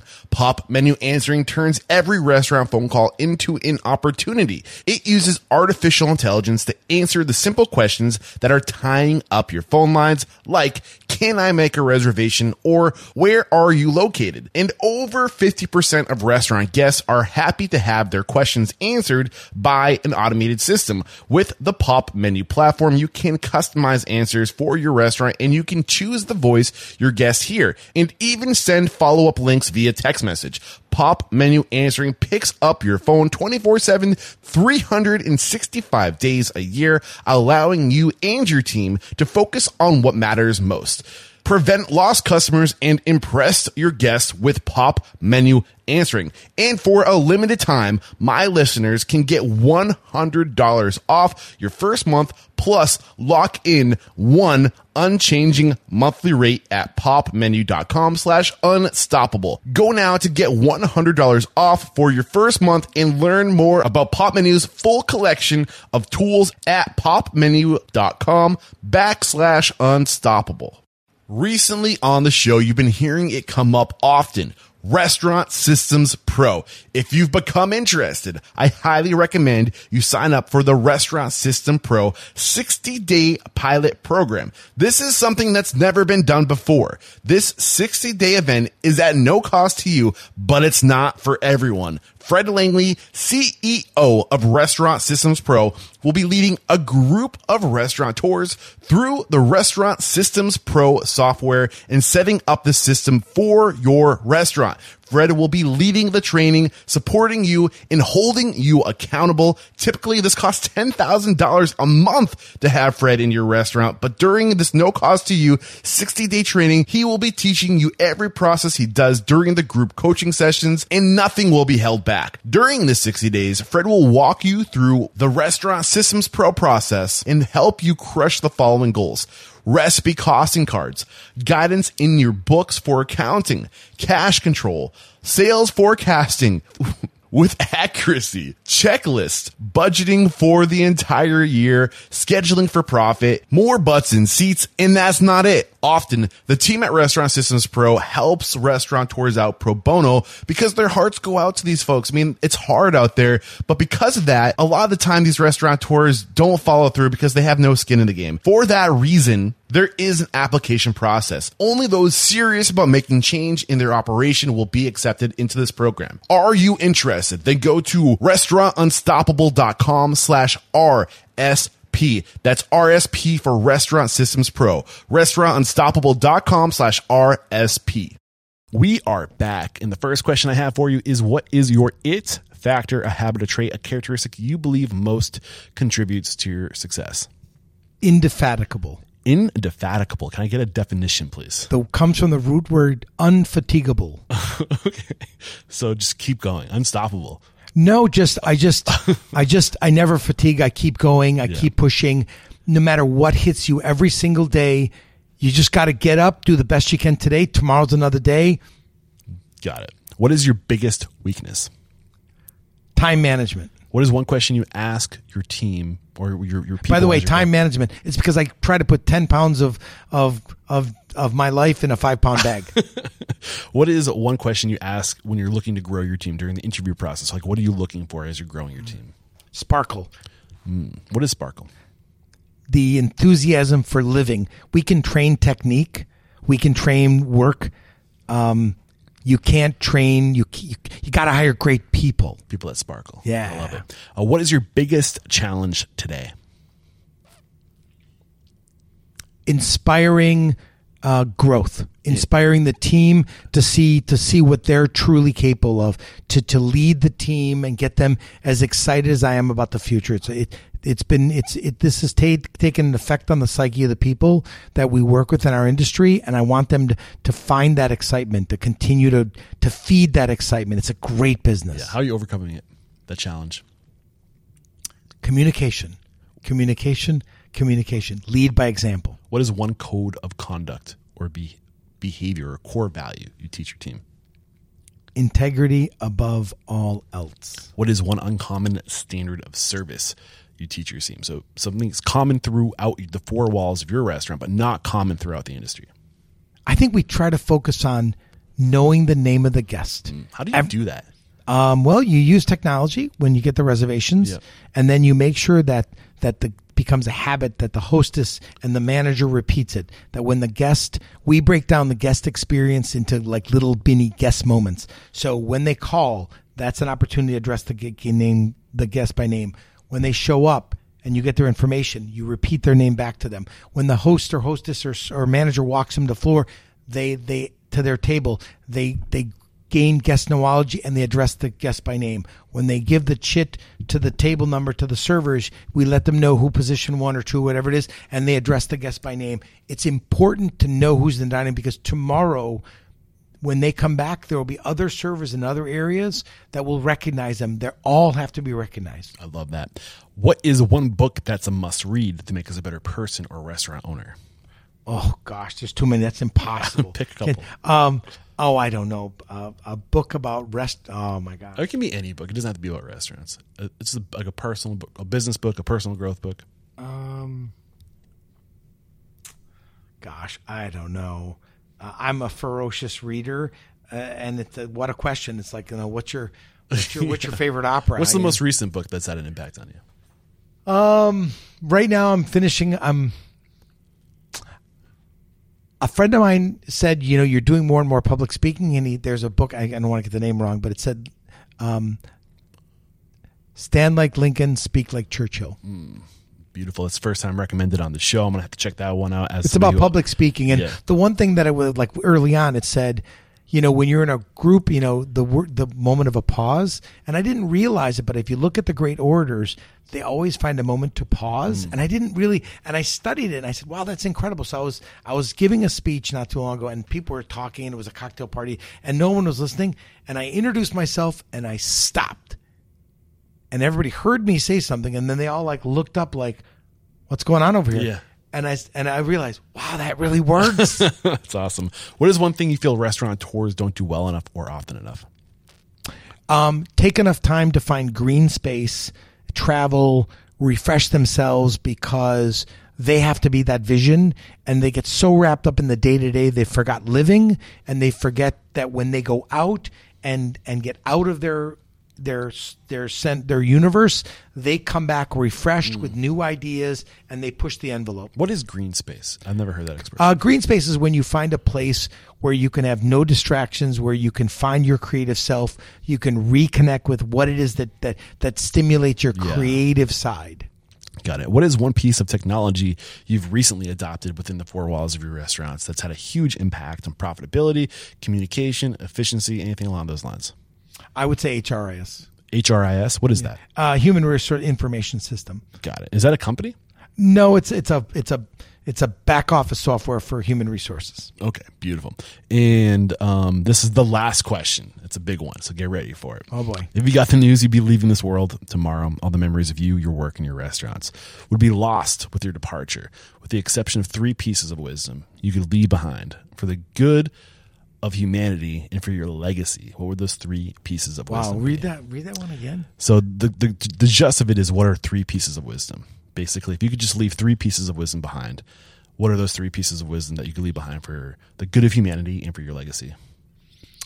So the good of humanity. How about the ones that I tell my daughter Julia? Yes. Because my wife and my daughter are my everything. Mm-hmm.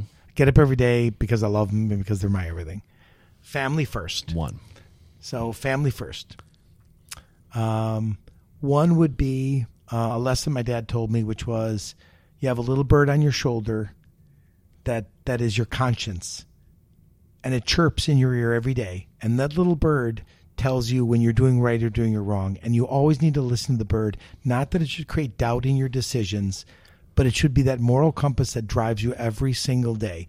And once you steal a pencil, it seems like it's a nothing, but it wasn't your pencil. Yeah. And so listening to that bird is your moral compass, and will always tell you what you don't want to hear. You got to never stop listening to the bird. Yeah. So family first, listen to the bird. What's number 3?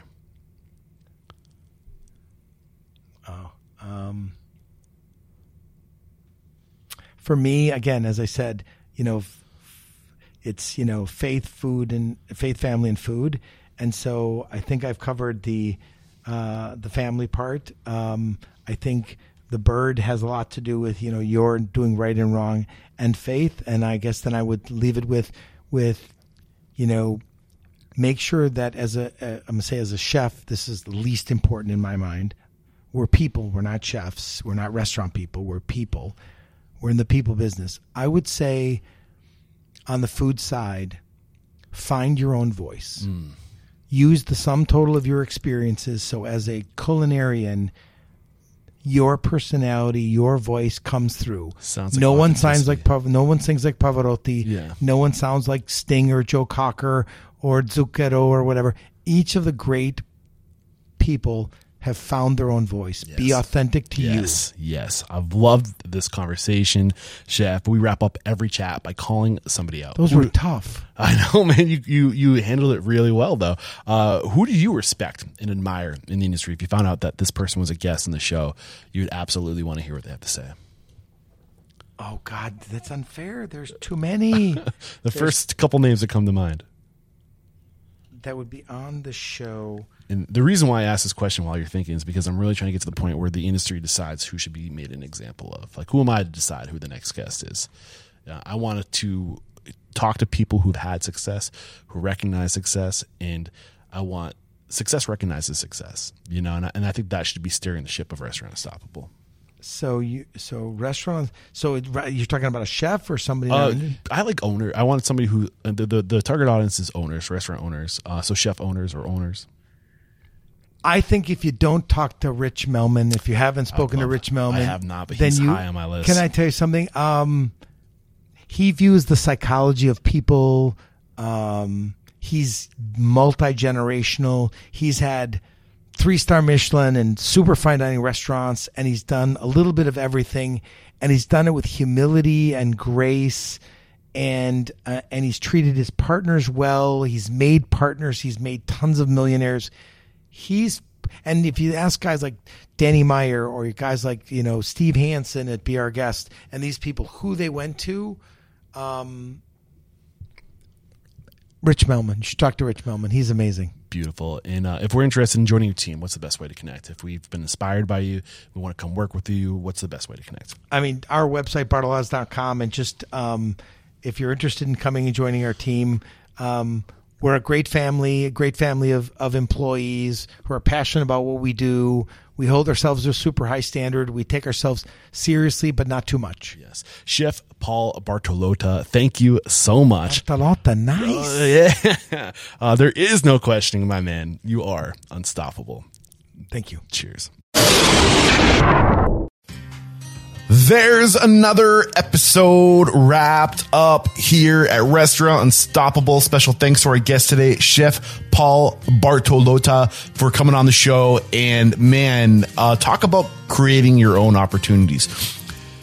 You can only get so many wide open doors to walk through in your life. You got to kind of, push that door open. If there's a crack, push that door open by showing up an hour early to take care of your side work so you can learn, so you can show people that you care. And when you show people you care, they will knock that door down for you. And that's what happened today. But you got to take that initiative. And I think a big part of this too is you really have to have passion for this industry. You have to be willing to sacrifice your personal time you're really not sacrificing your personal time, because with your personal time, you want to learn. You're that passionate about the industry. And I think that Chef Paul Bartolotta is a perfect example of that. So thank you so much for being a shining example, Chef Paul. And if you guys want more content like this, I need your help. We're trying to take this thing to the next level.